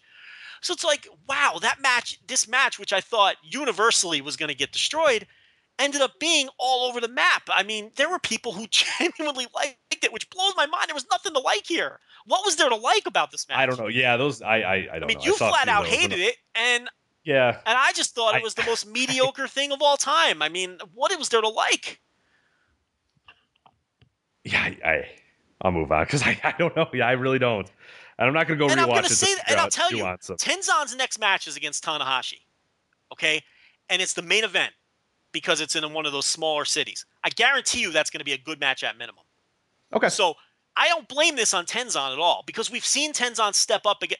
The problem is Tenzan is never going to have good matches against guys like Doc Gallows at this stage of his career. Yeah, and that's could because for me one of the big things that I got out of it was obviously Doc Gallows and I know, but Tenzan looked very, very slow and very and that could just be he realized, hey, it's me and Doc Gallows, we're in the opener. I don't need to go full out here. I'll save my body for Tanahashi. I'll do it, whatever. Because I don't think he was great here either. But I understand what you're saying. I'm not saying that he was good. By no means am I saying. He seemed like he was. He seemed like he was half effort. Tenzan, and I hope that's not gonna. And I don't think it will. Both of them I think look like they were in quicksand. Yeah, exactly. And that just it really, really hurt the match for me. So yeah, no, I still have confidence that Tenzan when the time comes we'll do well. But man, he looked slow, really slow here. And Doc Gallows. Look at the rest of the block though too. I think there's some more awful matches in Tenzan's future. Yes, I think he's going to have good matches with the good workers. Yeah, this is a sneaky bad block. I know, and we sort of mentioned it, but really after this first night, it was like, oh it's yeah, this is going to be pretty bad. Some of these nights are going to be pretty awful and hard to get through. But that's top heavy because the other block has all of the quality filler. Your Nagatas, your Kojimas, the guys you can count on to always give you a solid performance. While this block has a lot of bottom feeders. Mm-hmm. I'll move on to the next match. It was Togi Makabe versus Toru Yano. I thought this was surprisingly okay. I thought Yano did pretty well. I'm not going to say it was very good, but yeah, I'd probably go 2.5, 3 stars. I mean, not even 2. Yeah, about there. I mean, it was fine. I thought Yano played his character well, and it's sort of a lot of playing off, what he did last year in the G1, and I like the fact that he went for the low blow, got the pin, but Makabe kicked out, and then sort of so we had a little hint towards is Yano going to go on his little run like he did last year? And I think pretty easily they said, no, probably not. He's probably going to lose a lot of his matches. So that was kind of cool to see. And I thought Yano was fine here. I thought he was okay. And Makabe was all right as well. It wasn't good by any means, but I thought it was okay. And that's all you could really ask for Togi Makabe and Toru Yano. Yeah, it was fine. I thought Yano was excellent in this match. And I'm not usually as high on him as some other people are. I like him in small doses. I don't like him in these kind of settings because I can't take Yano every night. but I like him in small doses, and I thought he was excellent here. I thought Makabe was fine here, and I think you nailed it. It was a 2.5, 3-star match. It was an okay match. It didn't offend me at all, and I was entertained by it. And there's not a ton else that I can say about it. Yeah, I liked Yano ducking the clotheslines from Makabe. That was kind of funny, and then sort of pointing and laughing at him or whatever, just getting Makabe more upset. It was fun. It was cool. A fun little match, and like you said, I like how they teased the immediate roll up because he won a few matches like that last year. And I was like, oh no, he's not going to do this again. Oh, and then okay, no, he's not. And then Makabe just clotheslined the shit out of him and said, no, I'm winning. Yeah. You're not going to win. And I thought that was kind of cool. I'll move on now. Naito versus Bad Luck Fale. Naito continuing his descent into heeldom. He walked out with the suit and skull mask. Again, I'm not going to say the name. Oh, people got really mad at us for saying the names. Joe, have you got it? Mad at us. They were just laughing at us. No, I know. Ingonables, Ingernobles. That's the worse than it was. Ingernobles? Ingobernables.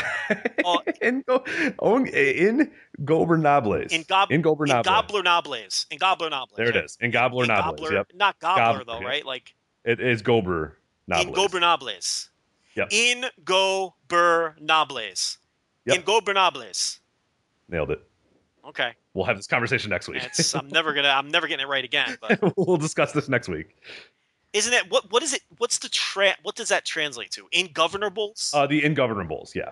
Let's call them the Ingovernables. I'm going to stick with that. Ingovernables. Let's do that. Let's just be terrible Americans. Yeah, we're white bread Americans. I'm not gonna learn your language. We're a couple gringos. You learn my language, goddammit. That's right. The two gringos here. We're going with ingovernables, which isn't even a word, but we're going to go with ingovernables because these men cannot be governed, Rich. No, they cannot. This is like is Dylan Hales in this faction? He is a man who does not want to be governed. I was going to say yes. Yeah. He is an anarchist. It's the Ingovernables. It's the Dylan Hales faction. So I'm going to call it that from now on. Anyway, you hated it and I liked it. Yeah, let's talk. Argue. Yeah, I did not like it. The biggest thing with me, and I know this is probably going to be Naito was fine. I thought Naito was okay. The biggest thing for me is I think Fale sucks, and I know there's a lot of people that think he's great, and he does his character well, and he does the big man well. I think he fucking sucks at it. I think he can't run. He's so out of shape these days. He was tripping over himself, and there are going to be people that say, well, he's big and he's clumsy, and he's supposed to be big and clumsy. I'm not going to listen to that because the guy cannot run the ropes. He can't stand without falling over himself, and his offense he's supposed to be a big man, and none of the offense other than the Bad Luck Fall, which I like that they kind of tease towards that. The rest of it is just kind of like very soft sort of punches and stuff, and then some rest holds, and he just doesn't come across as a giant to me. The only thing that he comes across as a giant is he's so hard to make him fall down because it takes so long for him to fall down, and that's the biggest. I hate him, and I think this is awful, and the closing stretch was embarrassing. So go on. I thought I was well on my way to really loving the match until the finish. The finish was horrendous, and it pretty much ruined the match. But I thought Naito was excellent here. Naito was great. Naito was fantastic. Really he was coming into dealing with a 500-pound broomstick, though, I thought. Yeah, but I liked his plan, chopping down the legs. Yeah. And I thought Fale, who, again, look, I call him Bad Match Fale. I'm no fan of his. And he gets worse and worse as he gains more weight because he becomes more and more immobile. But I thought he was pretty good here selling the fact that he was a big man getting his legs chopped out from underneath him and not going down right away. And I thought that the Bad Luck Fall teases were excellent. And I'll tell you, we were all upset a couple of years ago, and we were not upset, but we were all kind of thought it was kind of silly. That remember when Fale went through that stretch of about 2 straight tours where he beat everybody with the Bad Luck Fall and they all did stretcher jobs? Yeah. And it was like, it kind of got goofy. Tomoaki Hanma, that guy must have did 10 stretcher jobs from the Bad Luck Fall. But I'll tell you what that did. One thing about New Japan, people complain about wrestling, constant kickouts of finishers, this and that, especially WWE. New Japan, aside from the Bomaye, really protects their finishers very well. Yes.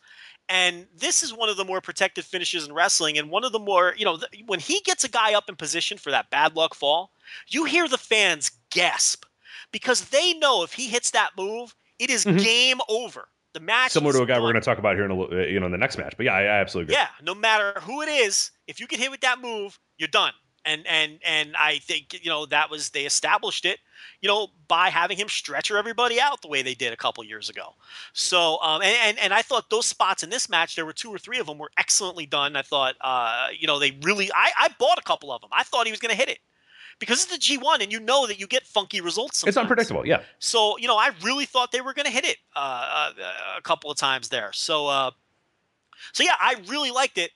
And, then that finish happens, which the finish is really bad. Yeah, Naito went for a reverse atomic drop, which is a terrible idea when the guy's like a foot and 5 inches taller than you. So like Fale didn't move, which also didn't help. Is that Naito tried to lift him up, Fale didn't move, and I get it, he's supposed to be the big man, but then he sold the atomic drop, was essentially him just like carefully like bending over and falling like as slow as humanly possible to the ground, and then Naito went to roll him up, kind of like a running, sunset flip type pin, and then Fale just sort of, again, he just like kind of rolled out. I mean, Fale didn't want to move during any point of that, and really just opened himself up and opened Naito up and just made the whole thing look like crap, just because he's so immobile that the finish was awful. It looked terrible, and the fans didn't buy it either because they were like, no, okay. Like you could hear that from the fans too. They thought, oh well, no, everything looked so awful in the end and nothing was impactful. There's no way that's the end, and it was. So that was that. But then the good part of the card, at least in my mind, Tetsuya Naito. Oh, that's not. I read the wrong one. AJ Styles, Shibata. I love this. I thought this was my match of the night, actually.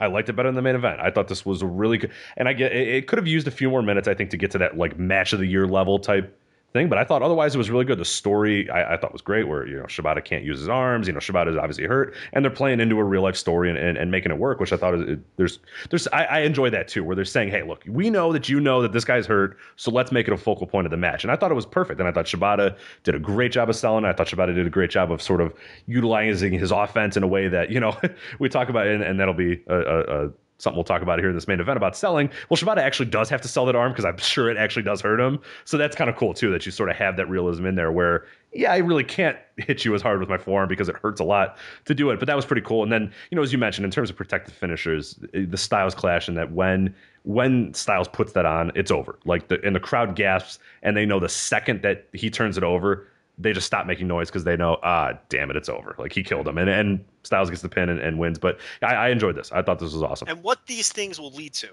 when someone eventually kicks out of the Styles clash, when somebody eventually kicks out of the Bad Luck Fall, those are going to be enormous moments. Mm-hmm. So, that's some good stuff. I liked this match a lot. Obviously, I think it's impossible not to like this match a lot. I think I had it, 4 stars, 4.25, somewhere in that neighborhood. I preferred the main event, but I like this too. I thought, once they did the first Styles Clash tease where it was positioned in the match, I thought to myself, oh, they're going to go a little shorter than I would like. And that's exactly what happened. It only went about 11 or 12 minutes. I thought this was a match where there was a lot more match to be had. And you really wanted to see these guys go a little longer. But with that said, I also think that this was a match where these two guys made every second that they had really count. Every second that they had in this match mattered. Everything they every step mattered. Every move, everything they did in this match, everything they did counted. And there was really no wasted time or wasted motion in this match. They were told that they had 11 or 12 minutes, and they utilized every fucking second of those 11 or 12 minutes. So there's really nothing to complain about here. I can see it by the end of the tournament being some people's, in their top 3 or top 5 matches of the tournament. I don't think it's going to land there for me. I think it wasn't at a match of the year level, but I did think it was a really great match. I thought it was on the path towards that. And I'm with you. I was a little disappointed in that, where, man, I really wish they called an audible and said, you know what, guys, 5 more minutes. But I get it. It's impossible to do. But if it had that little bit more and they were able to do a little bit more of the teases and that sort of stuff, really would have gotten to that level. But I enjoyed the hell out of it. But it wasn't not match of the year level, but I thought on the path towards that. But didn't quite have the time to do it. Yeah, and this AJ Styles, man, it's just every time with so him. Good. He's on a different level right now. He's so, and people have been saying, hey, this is a guy who really have to from wrestle of the year and that sort of stuff. And I haven't necessarily argued with it because I think it's plausible, and I absolutely would consider him. He's really vaulted up the list. Oh, I mean, every time you see the guy, he hasn't had. Well, I mean, what's a match that you've seen this year where you said, oh, that was kind of disappointing? AJ really didn't deliver there. Like, I don't think it's happened once yet. He always delivers. Every time. He delivers every time.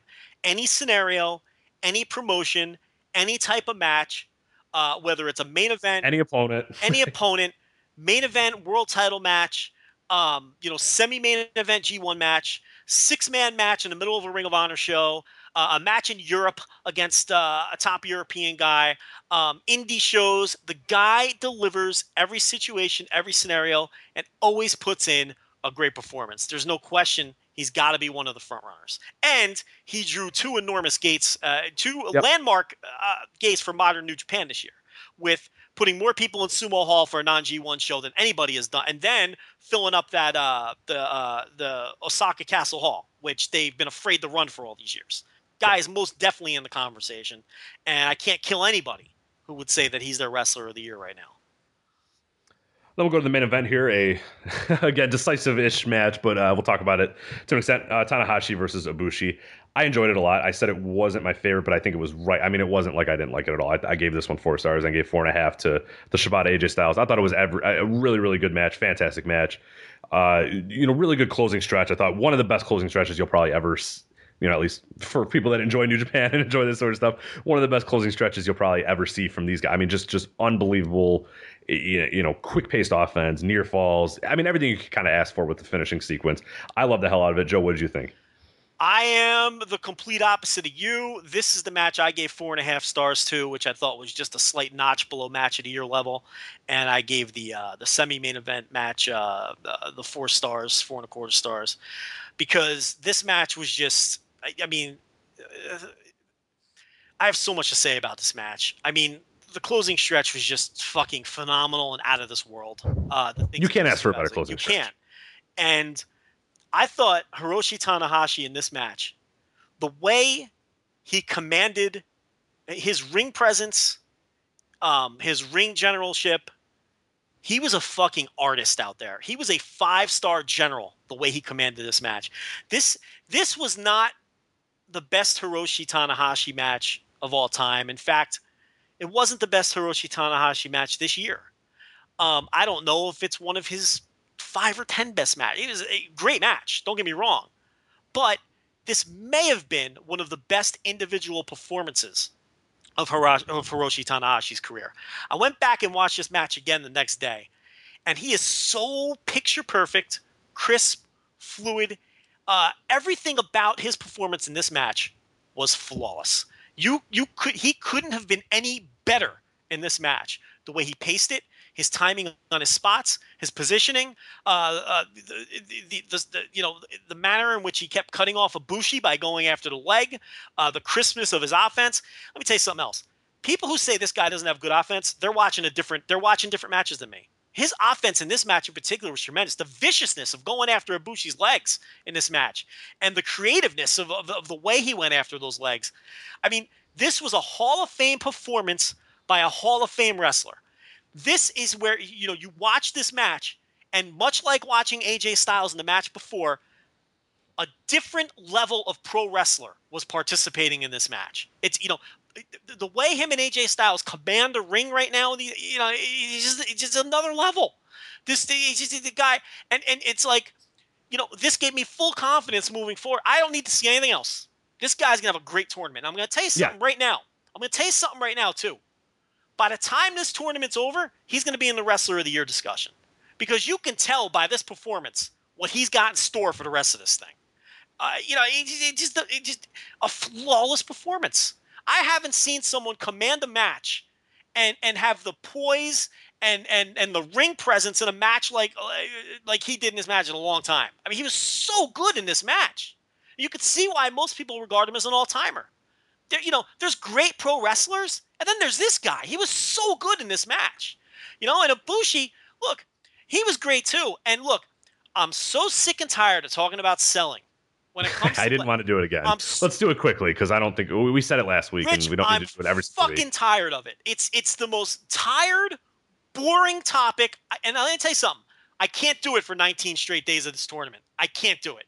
I cannot have this discussion every time a match is worked around a leg and the guy doesn't sell it like he got his leg blown off with a shotgun. I can't take it anymore. I can't do it.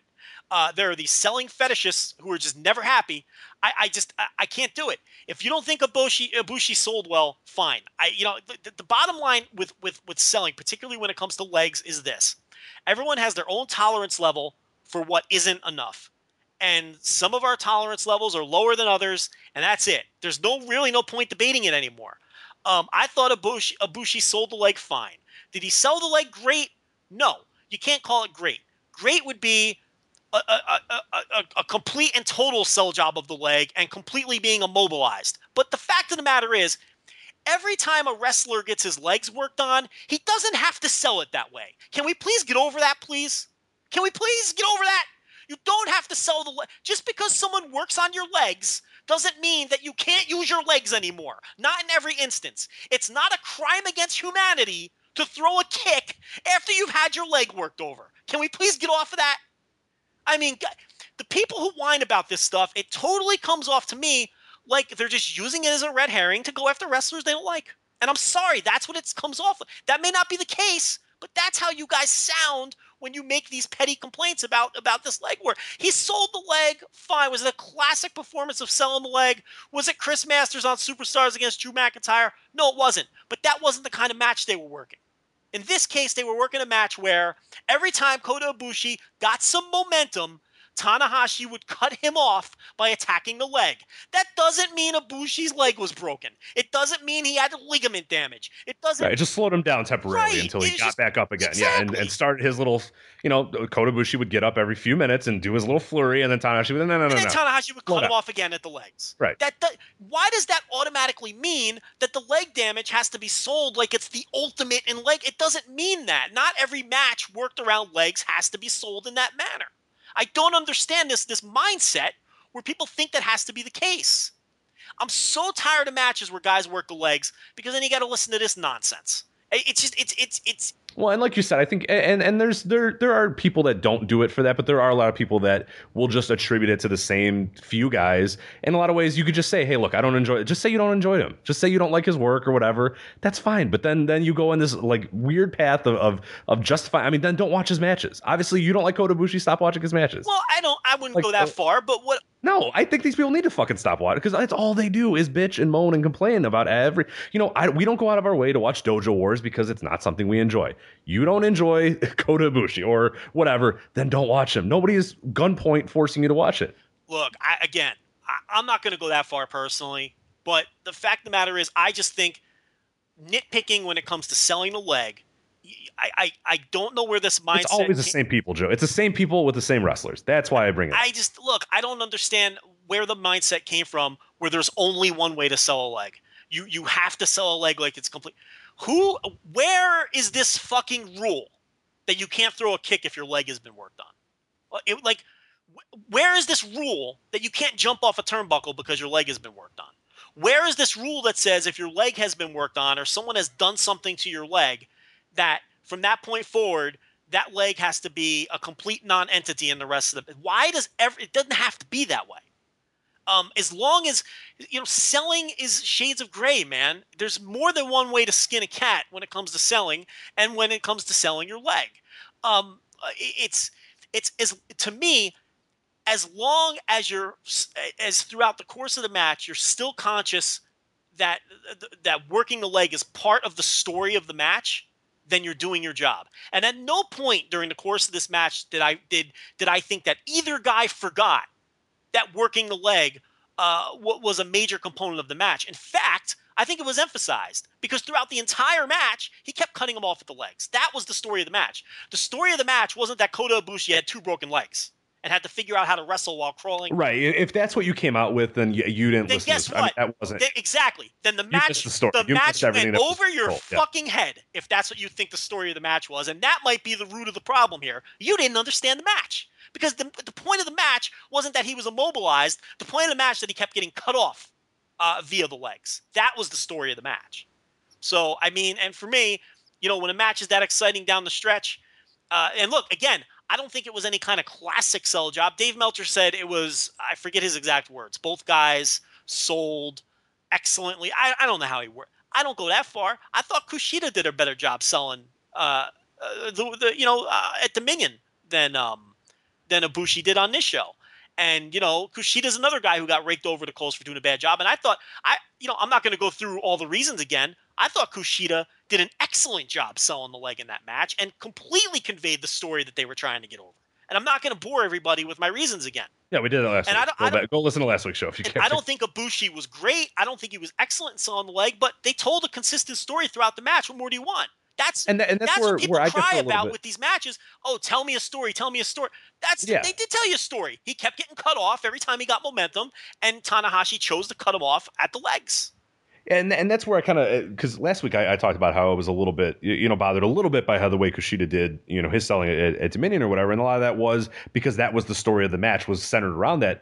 This was, I mean, that for me, that's why this one didn't bother me that much, because that wasn't the point. The point wasn't that Tanahashi is systematically destroying Ibushi's legs or whatever. He used the legs to cut him off. This is the high flyer, and he's saying, hey, look, I need you to slow down for a little bit because I can't keep up with your flying. I'm gonna ground you for a little bit. And then little by little, Ibushi would rise back up, try it again, and Tanahashi once again would slow him down and keep him to the ground. I mean, that's what that story was there. It was, the central focus wasn't Kota Ibushi can no longer use his legs and Tanahashi is setting him up for a submission.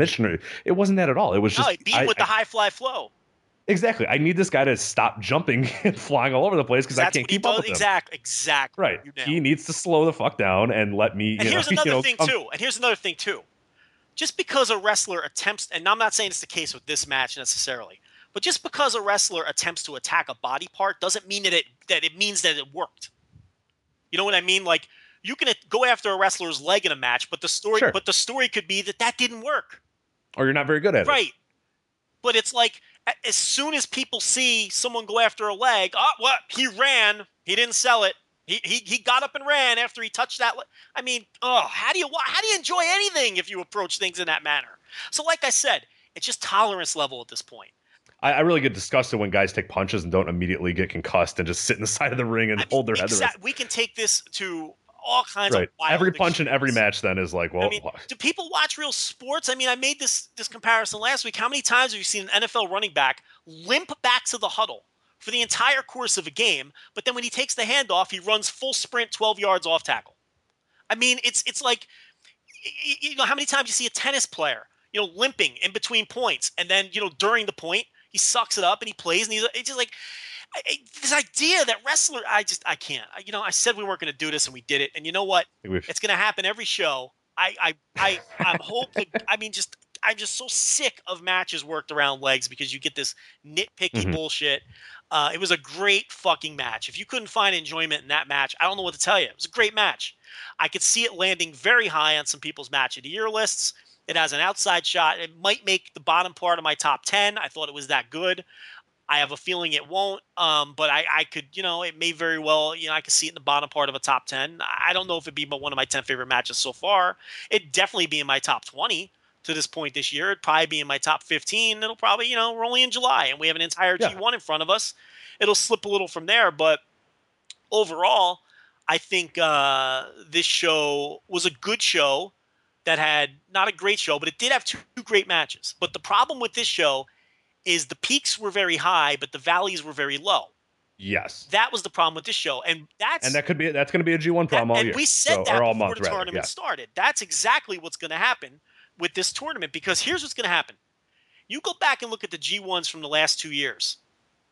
All of the shows had 2 or 3 lousy matches. The thing was, they'd make up for it because they had 8 great matches. Yeah, I was going to say it's 7 spectacular So what's going to happen this year is when you have those lousy matchups, they're going to be exemplified because there's only 5 matches. When you only have 5 cracks at having a good match, if 2 of them are bad, I mean, those are magnified. Whereas when there were bad matches in years past, they were the first and third match on the show. And because matches 3 through 9 were so fucking great, you forgot about match number 1 and 3 that stunk. You forgot about the Doc Gallows match, that was awful, because you had 6 other matches to sink your teeth into that were great.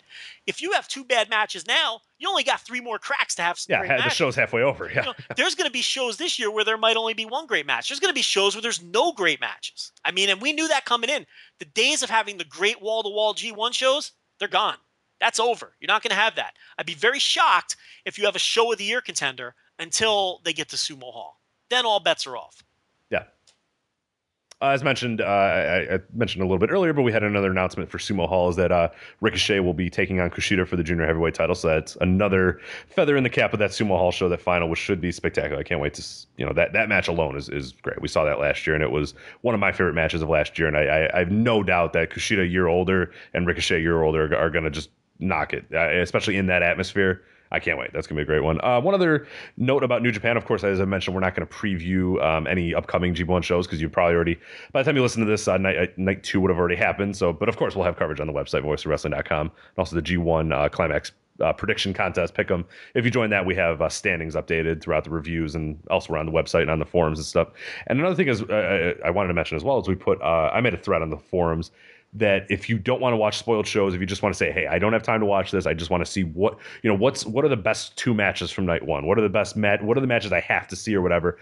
I made a spoiler-free thread on the forums where you can just go on there and just look, okay, here are the recommended matches, just watch these ones. And these are anything that gives 4 stars or above from our reviewer. And it's, you, me, Brian Rose, Ron McCarron, anybody who reviews it, whatever they give above 4 stars, I'm going to add that. I'm not going to say what the result is. I'm just going to say on night 2, X and X were really good. There you go. And so it's an easy way to kind of consume it if you don't want to watch all these. But as I mentioned, it's never been easier to consume these G1 shows. You really only have 5. I think this one, it went down to, an hour and a half maybe for all the 5 of these. No excuse for you not to be able to at least watch every single G1 match if you really want to. So definitely easy to do. One other note before we move on to WWE and some other stuff. Access TV, this came up in the Observer today. They signed a multi-year contract to continue the Friday night broadcasts of New Japan's World Pro Wrestling. So that's cool. Yeah, so it got extended. We're getting some more Access TV. Yeah, we have the 3rd season. Here's what Dave kind of wrote in the Observer. The 3rd season will run from 8/14, so it's August 14th, until 12/11. There will be no first-run show over Thanksgiving weekend. It will include 5 separate shows airing the matches from Wrestle Kingdom 9, obviously the spectacular show January 4th this year, Wrestle Kingdom 9. So that'll be a good set of shows for the Access TV, and for people that haven't seen the Wrestle Kingdom 9 or didn't watch it, that's going to be a spectacular. And one thing I am very interested to see, I'm very curious to see more of Ronaldo and how he tackles a lot of these matches. I thought, we mentioned at the time that the Ross and Stryker left a lot to be desired, and I think Ronaldo will knock it out of the park. So that's one thing I definitely can't wait to see. Yeah, I want to see how Frank Shamrock does on commentary with Morrow filling in for. I think he'll do an excellent job too. That didn't, I crowdsourced that and asked some people about it, and people were pretty much down on Frank Shamrock. I don't know. I like Frank Shamrock a lot. I think he's charismatic. I think he's going to take it seriously. I think he has a respect for pro wrestling. And the biggest complaint that I was hearing is, Frank Shamrock just puts Frank Shamrock over, which may have been the case when he was doing MMA, because Frank Shamrock, of course, because he understands pro wrestling and how to build a fight, he was always trying to put himself over. Yeah, I don't know if he has any reason to put himself over anymore. What's his angle to put himself over calling pro wrestling matches? Because maybe he'll sell his Showtime doc. Is that thing still going on? Did it ever happen? I don't know, but wasn't that a Kickstarter or something? I don't remember. The fact of the matter is, when he was doing Elite XC shows or Strike Force shows or whatever the case was, he was trying to build fights with people that were on the shows. He's a businessman. He's not going to be trying to build a match with Kazuchika Okada. So you don't have to worry about Frank putting himself over. But I mean, we'll see. I mean, I think he's going to do it. He's going to have some fun with it and do a good job. But we're getting ever closer to that point where these shows are actually going to be somewhat close to what's going on in real time. We're going to be in the same year now. Slowly but surely we've done it. It started out so long ago, and then slowly but surely we're getting there. Now we're only going to be about 8 or 9 months old, and that's not bad. That's okay. And Dave mentions in the Observer that it's a plan that they really want this thing to become just an every.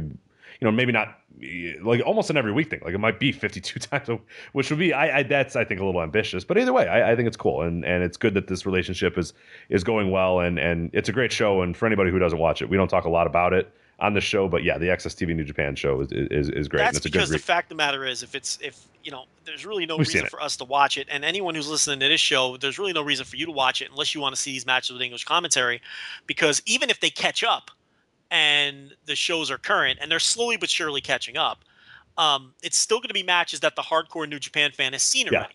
Because it's a great show if you're not a hardcore New Japan fan who follows it from the fringes. You don't watch every pay-per-view. Right. You don't watch every show. It's a great thing to recommend if you have a friend who's like, that Japanese stuff you watch, what is that all about? I'm just like, here you go. Enjoy that. And if they do catch up, you can keep up with the company in almost real time by watching this show. And they do show like pay-per-view main events and on this show. So it's good for people who aren't hardcore about it. So One more thing before we move on to WWE. This was a note, not in the Observer today, but somebody sent it in one of the Facebook groups I've joined for Japanese wrestling. Did you see this thing? I don't know what you said. I think we have a new promotion we're gonna have to talk a lot about. Super Delphin announced the formation of his new promotion. It's Kaisen Parisu. It's Seafood Pro Wrestling is the translation. Joe, the goal of this new project is to boost the culture of seafood in the southern region of the Osaka prefecture. Therefore, the wrestlers will get sea-themed gimmicks like his. There will also be a tuna, a shrimp, and an octopi. Wow. It's like if Kaiju Big Battel wasn't. Well, is this man?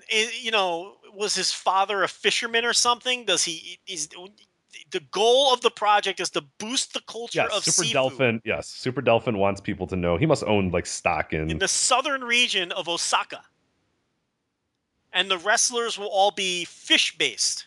Yes. Or sea-based, not necessarily fish. Not necessarily fish, but yes, participant, water creatures. Yes. I don't know. I'm very rarely rendered speechless. I don't even know where to go with this.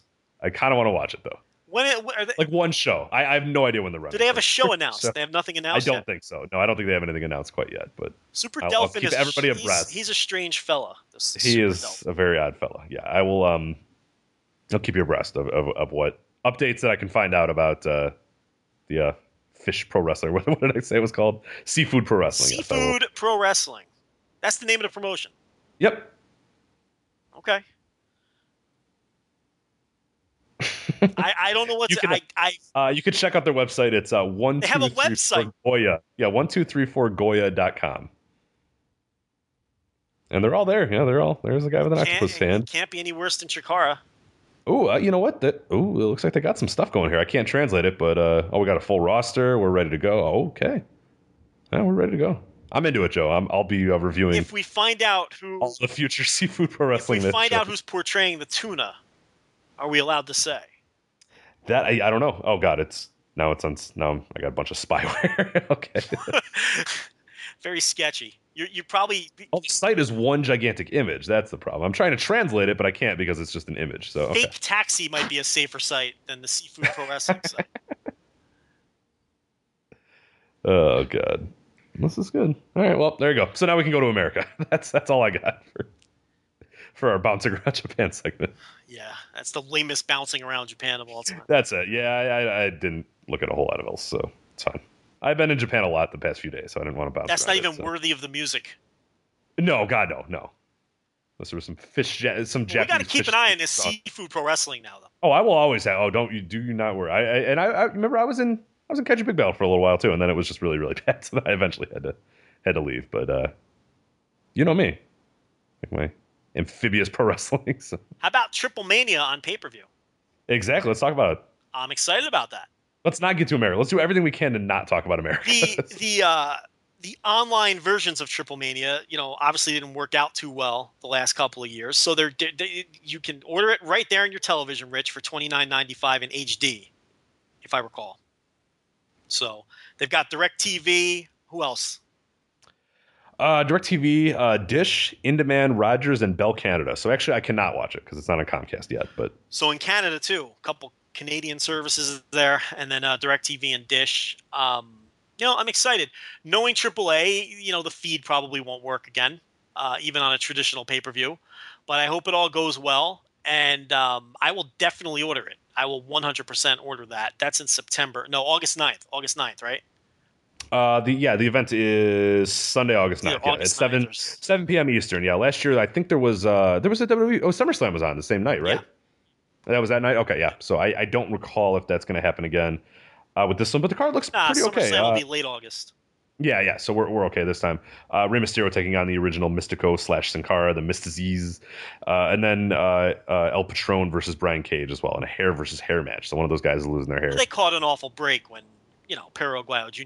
Yes, the point it was all building to what, Rey Mysterio and Perro, and then he died. So they had to switch gears on whatever their plans were. Everything had to be changed course when that happened. They kind of just it's kind of just thrown together. But I mean, Mysterio and Mystiz, what are they going to do under the circumstances? I mean, it's the best they can do under the circumstances. So you can't really kill them. They had no other, bad terminology there, I guess. But you can't. Yeah, not great. You can't. But what else were they supposed to do? I mean, they were put between a rock and a hard place there. So, but doesn't matter. I'll order it. And sure. So that's going to be a real cool. I think that's we're not the biggest lucha site ever, but we've always tried to cover Triple Mania, at least put an eye on it and look at it or whatever. And it just wasn't. It was so hard to watch, and it just didn't work. And I remember we tried, and it failed for me. Feeds were terrible. Well, the one year it didn't work for anybody. That year it didn't. Yeah, last year it worked for some, but not everybody. Right. 2 years ago it was just a miserable. That wasn't that the one where it just kind of came up and was like, we are no longer showing this, and then they just gave up. Yeah. But last year it worked okay for some people. It did not work well for me. It was kind of a disaster too. So this is great, man. Anything I could order through my DirecTV, in HD as well. A nice clean picture as well that you're not. Yeah. I prefer greatly to ordering via the internet because that's always a dice roll. No matter what anybody says, the technology just isn't there yet to where it's reliable enough to where I'm ever confident. So I would always prefer just to order it old school with the remote control and sit down and watch it on my TV in my living room where I'm just much more confident in that medium. So looking forward to it. So Battlefield Earth or whatever this was called. What was this? Battleground. WWE Battleground, Joe. The Battleground. Now, overall thoughts. Good show. I enjoyed it. The show. God damn it. Why do you keep agreeing with me? I thought I was going to be edgy and different. Oh, we didn't talk. We should talk. We should talk more. Last week we talked about how ESPN, does everybody disagrees with each other. Yeah, we should have a pre-show meeting and just figure out what angle we're going to take. Did I say enjoyed it? I fucking hated it, Joe. Terrible show. I thought Battleground was a well-worked show where all the matches were at minimum well-worked with just horrendous fucking booking up and down the card, which ruined the show. But the matches themselves were fine.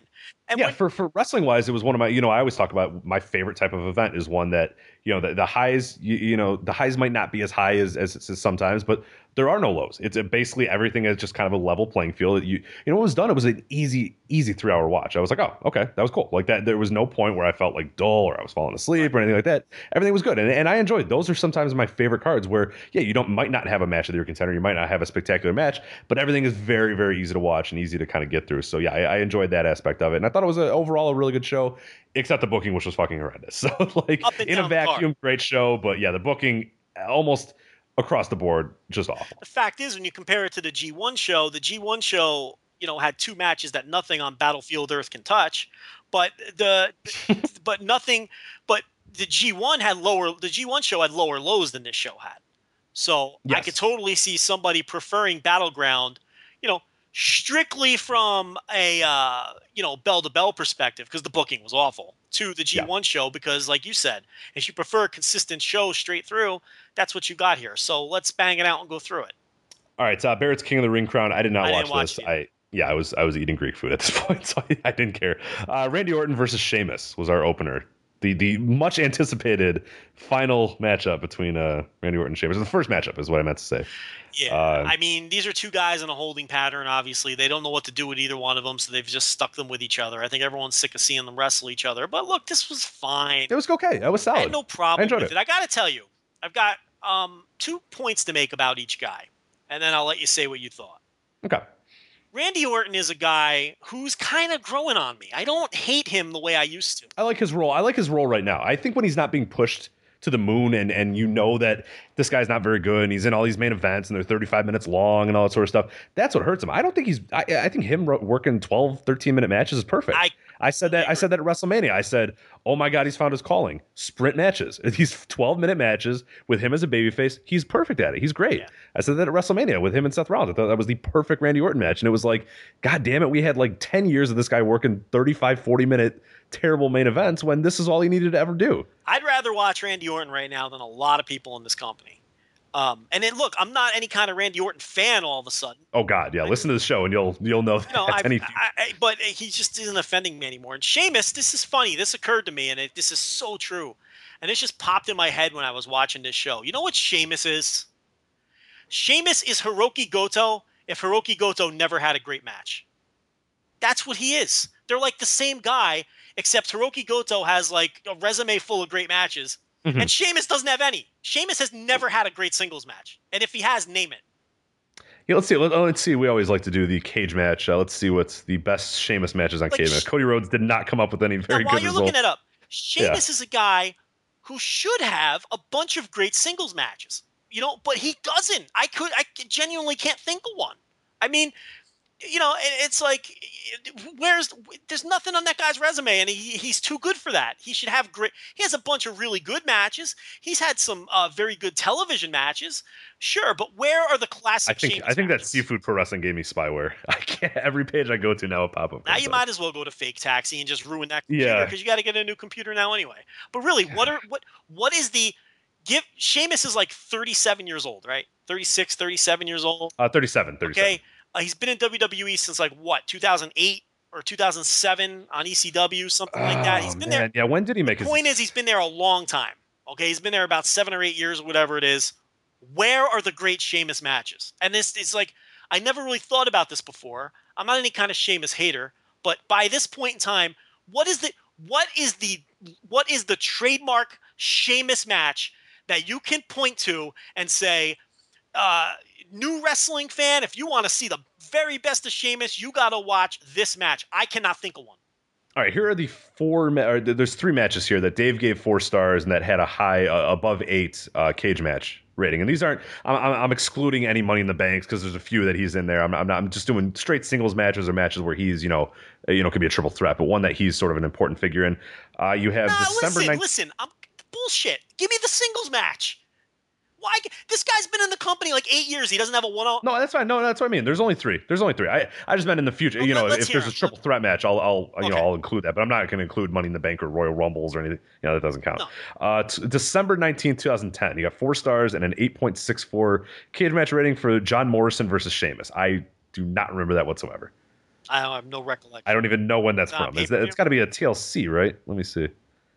TLC. Yeah, it was TLC 2010. I'm gonna watch that later. Okay. John Morrison at TLC 2010. Yep. All right, I'm gonna watch that later. Go ahead.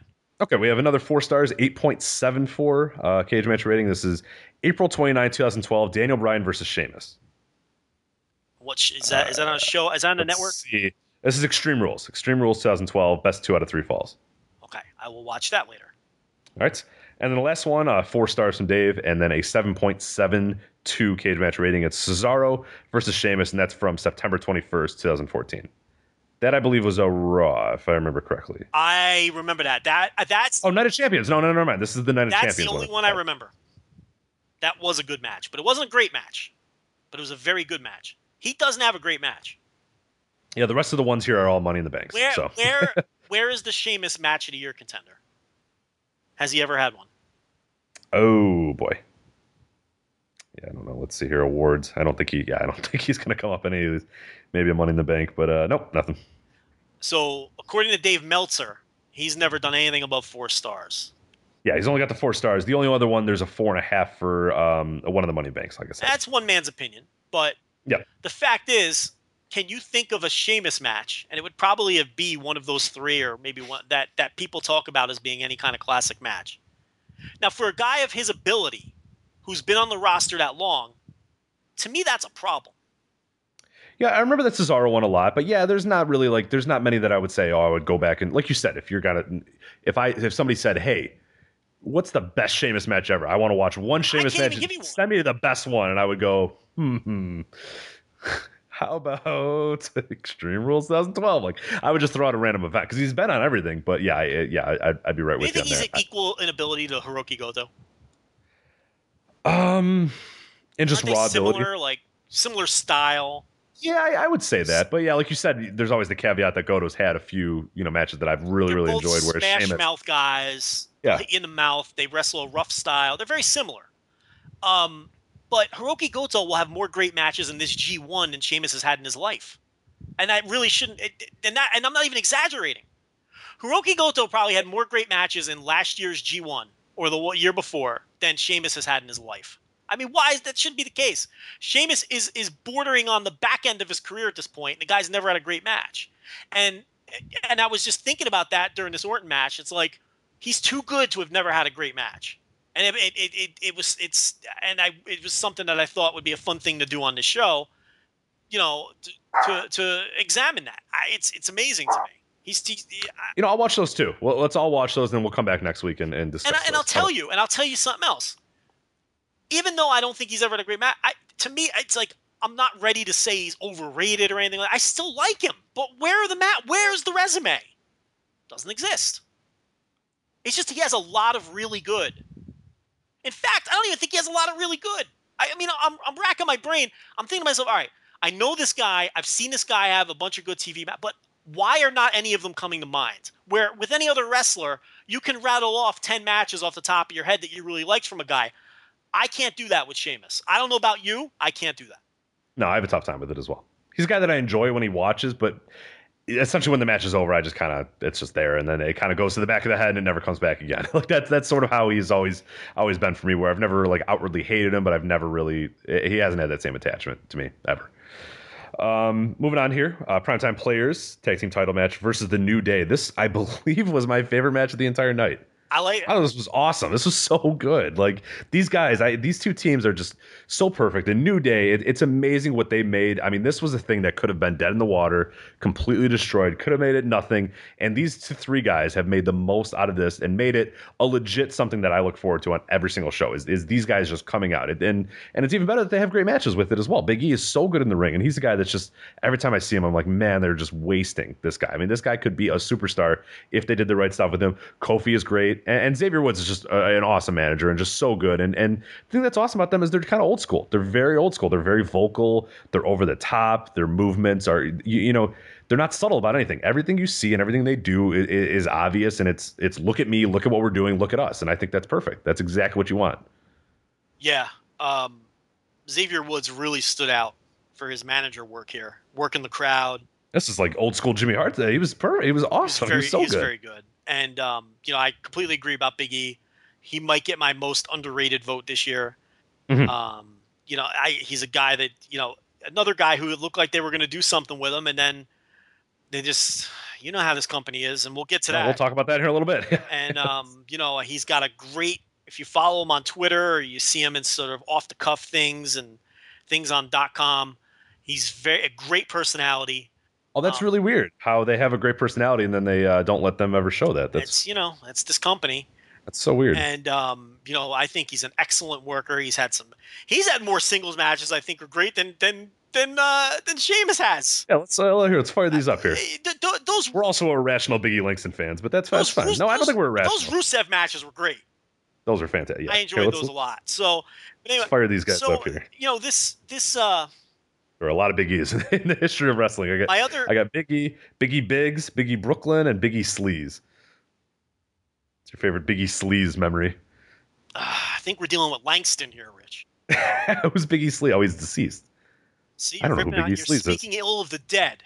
I don't know. I didn't know who Big E Sleaze was, but I apologize to the family of Big E Sleaze if they're listening. So, all right. Big E Smalls is also dead. Mm-hmm. Yes, famous. That is correct.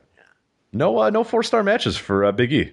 Well, see, the public does not agree with me, but no, I thought those Rusev matches were pretty. I'm with you on that one Rusev. What was the one? SummerSlam, right? Yeah, they had 2 on pay-per-view. I think the one. Yeah, there was this. Maybe I forgot which one I loved or something, and I don't think it went back to bragging. They haven't had bragging rights. I don't know the names of these fucking shows. That was during the SmackDown versus Raw era. We're done with that. What was the other pay-per? Now it's going to bother me. I know they had 2 pay-per-view matches. All right. I just closed. Now I got to go back to the Big E. So anyway, I'll talk about the match. So anyway, this tag match. The other point I wanted to make about this match was, look, people are starting to realize what Titus O'Neil brings to the table now. Now that he's being focused on a bit. This guy was the king of the C shows. The only problem with Titus O'Neil is, look, I like him a lot. Obviously, I've talked about him a lot. Anyone who reads, the 12 people that read the Superstars reviews know that I like Titus O'Neil a lot. The problem is Titus O'Neil is really great on hot tags, and he's really great in like 6-minute matches, but I don't think that guy would be able – he's very limited, and I don't think he would be able to hang in anything longer than that. They had matches at Payback and Money in the Bank. Payback, that was the one. I don't know where I got bragging rights from, but Payback – I mean, they had a bragging rights, but that was like I think it went away in like 2009. But yeah, anyway. So that Titus O'Neil, but people are coming around on him to see. But my other takeaway from this match was I've been picking on Darren. You listen, I hammer Darren Young. Okay, I pick on that guy relentlessly. I've been burying Darren Young almost every week on this thing ever since that team's been getting a push. Lately, Darren Young has been holding his own. Yep. He's showing improvement. He was good in this match. He was good on the Raw the next night. I cannot, listen, I call it like I see it. He's getting better, and he's not holding the team. I thought he was actively holding the team back before. I thought Titus could have used a better partner. He was good in the last couple of times that I've seen him. Still, the fourth best person in the match, in my opinion, but he was certainly hanging with the others now. Absolutely. This was a good match. I didn't think it was the best match on the show. I did think it was the second best match on the show. This was probably your pick for best match of that. Bray Wyatt versus Roman Reigns. Silence. Well, it wasn't that bad. I thought it was okay. But here's the thing. I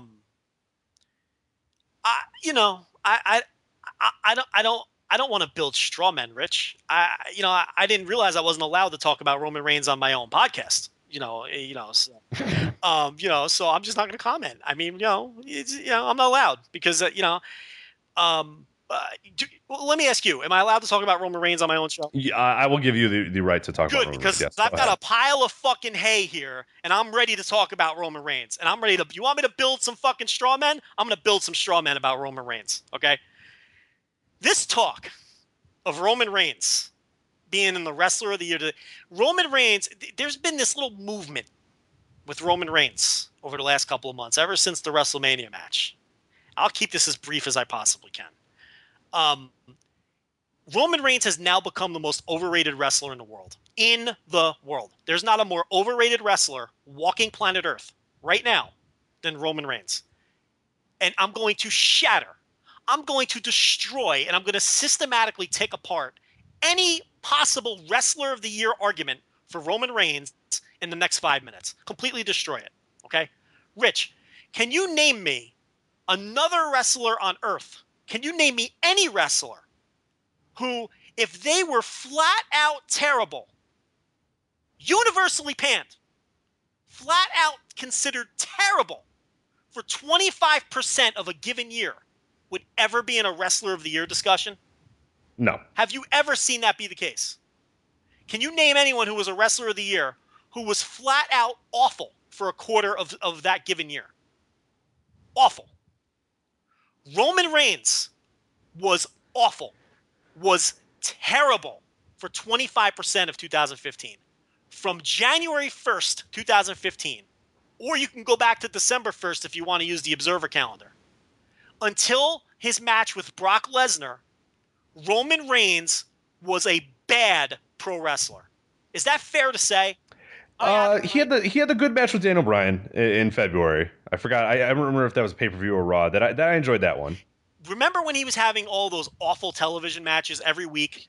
There was a bad stretch. Yeah, I think that one was that was a blip in the radar, the Daniel Bryan one, and then it wasn't until WrestleMania. I will give him that one though to break up that mold. Yeah, but those terrible TV matches on Raw and SmackDown that people were laughing at.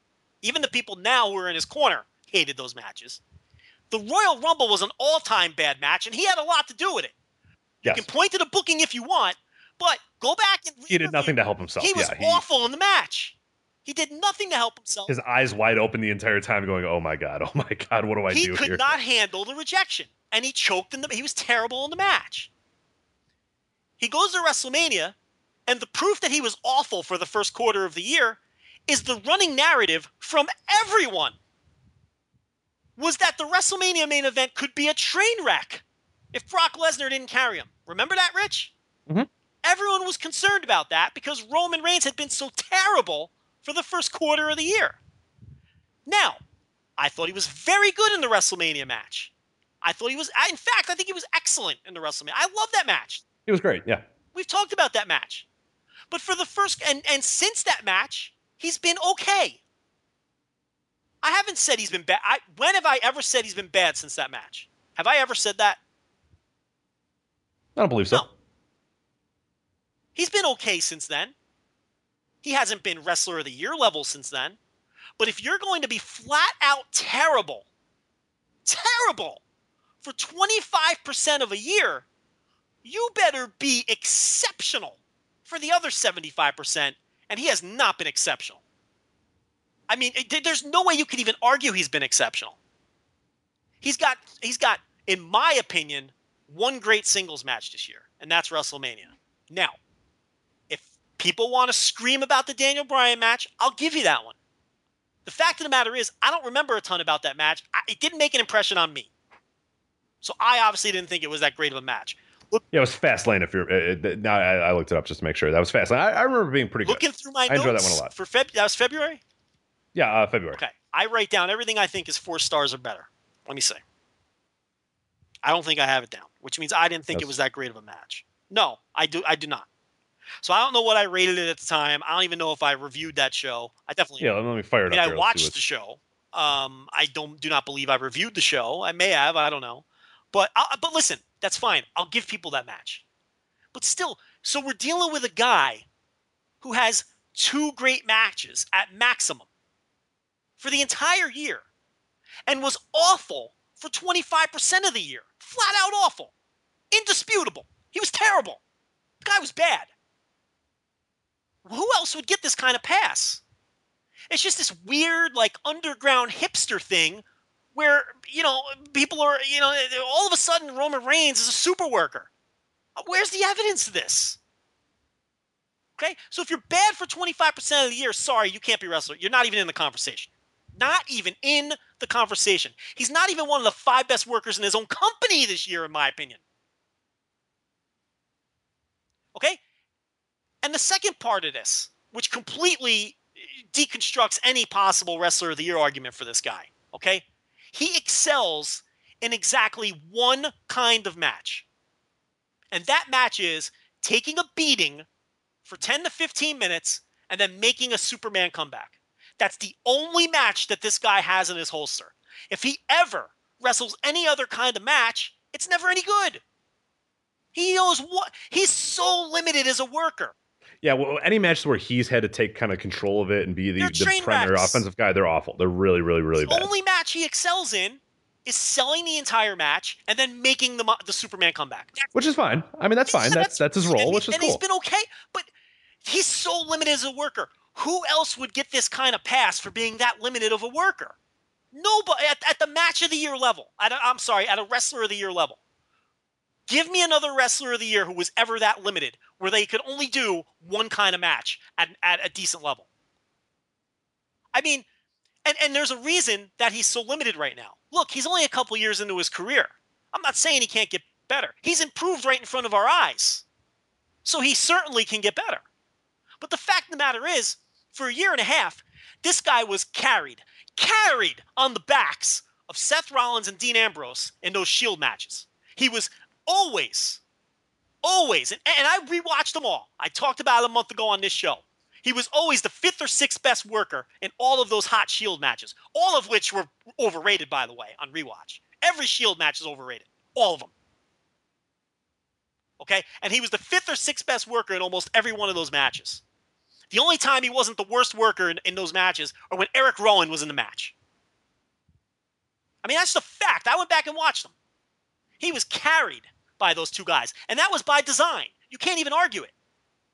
It was by design, the way they put that team together. They knew he was green. So that, circle back to now.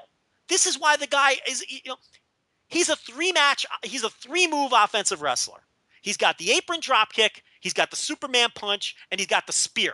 So all of his matches, by design, are for him to sell the whole time and then hit his 3 big moves at the end, which always get a big pop.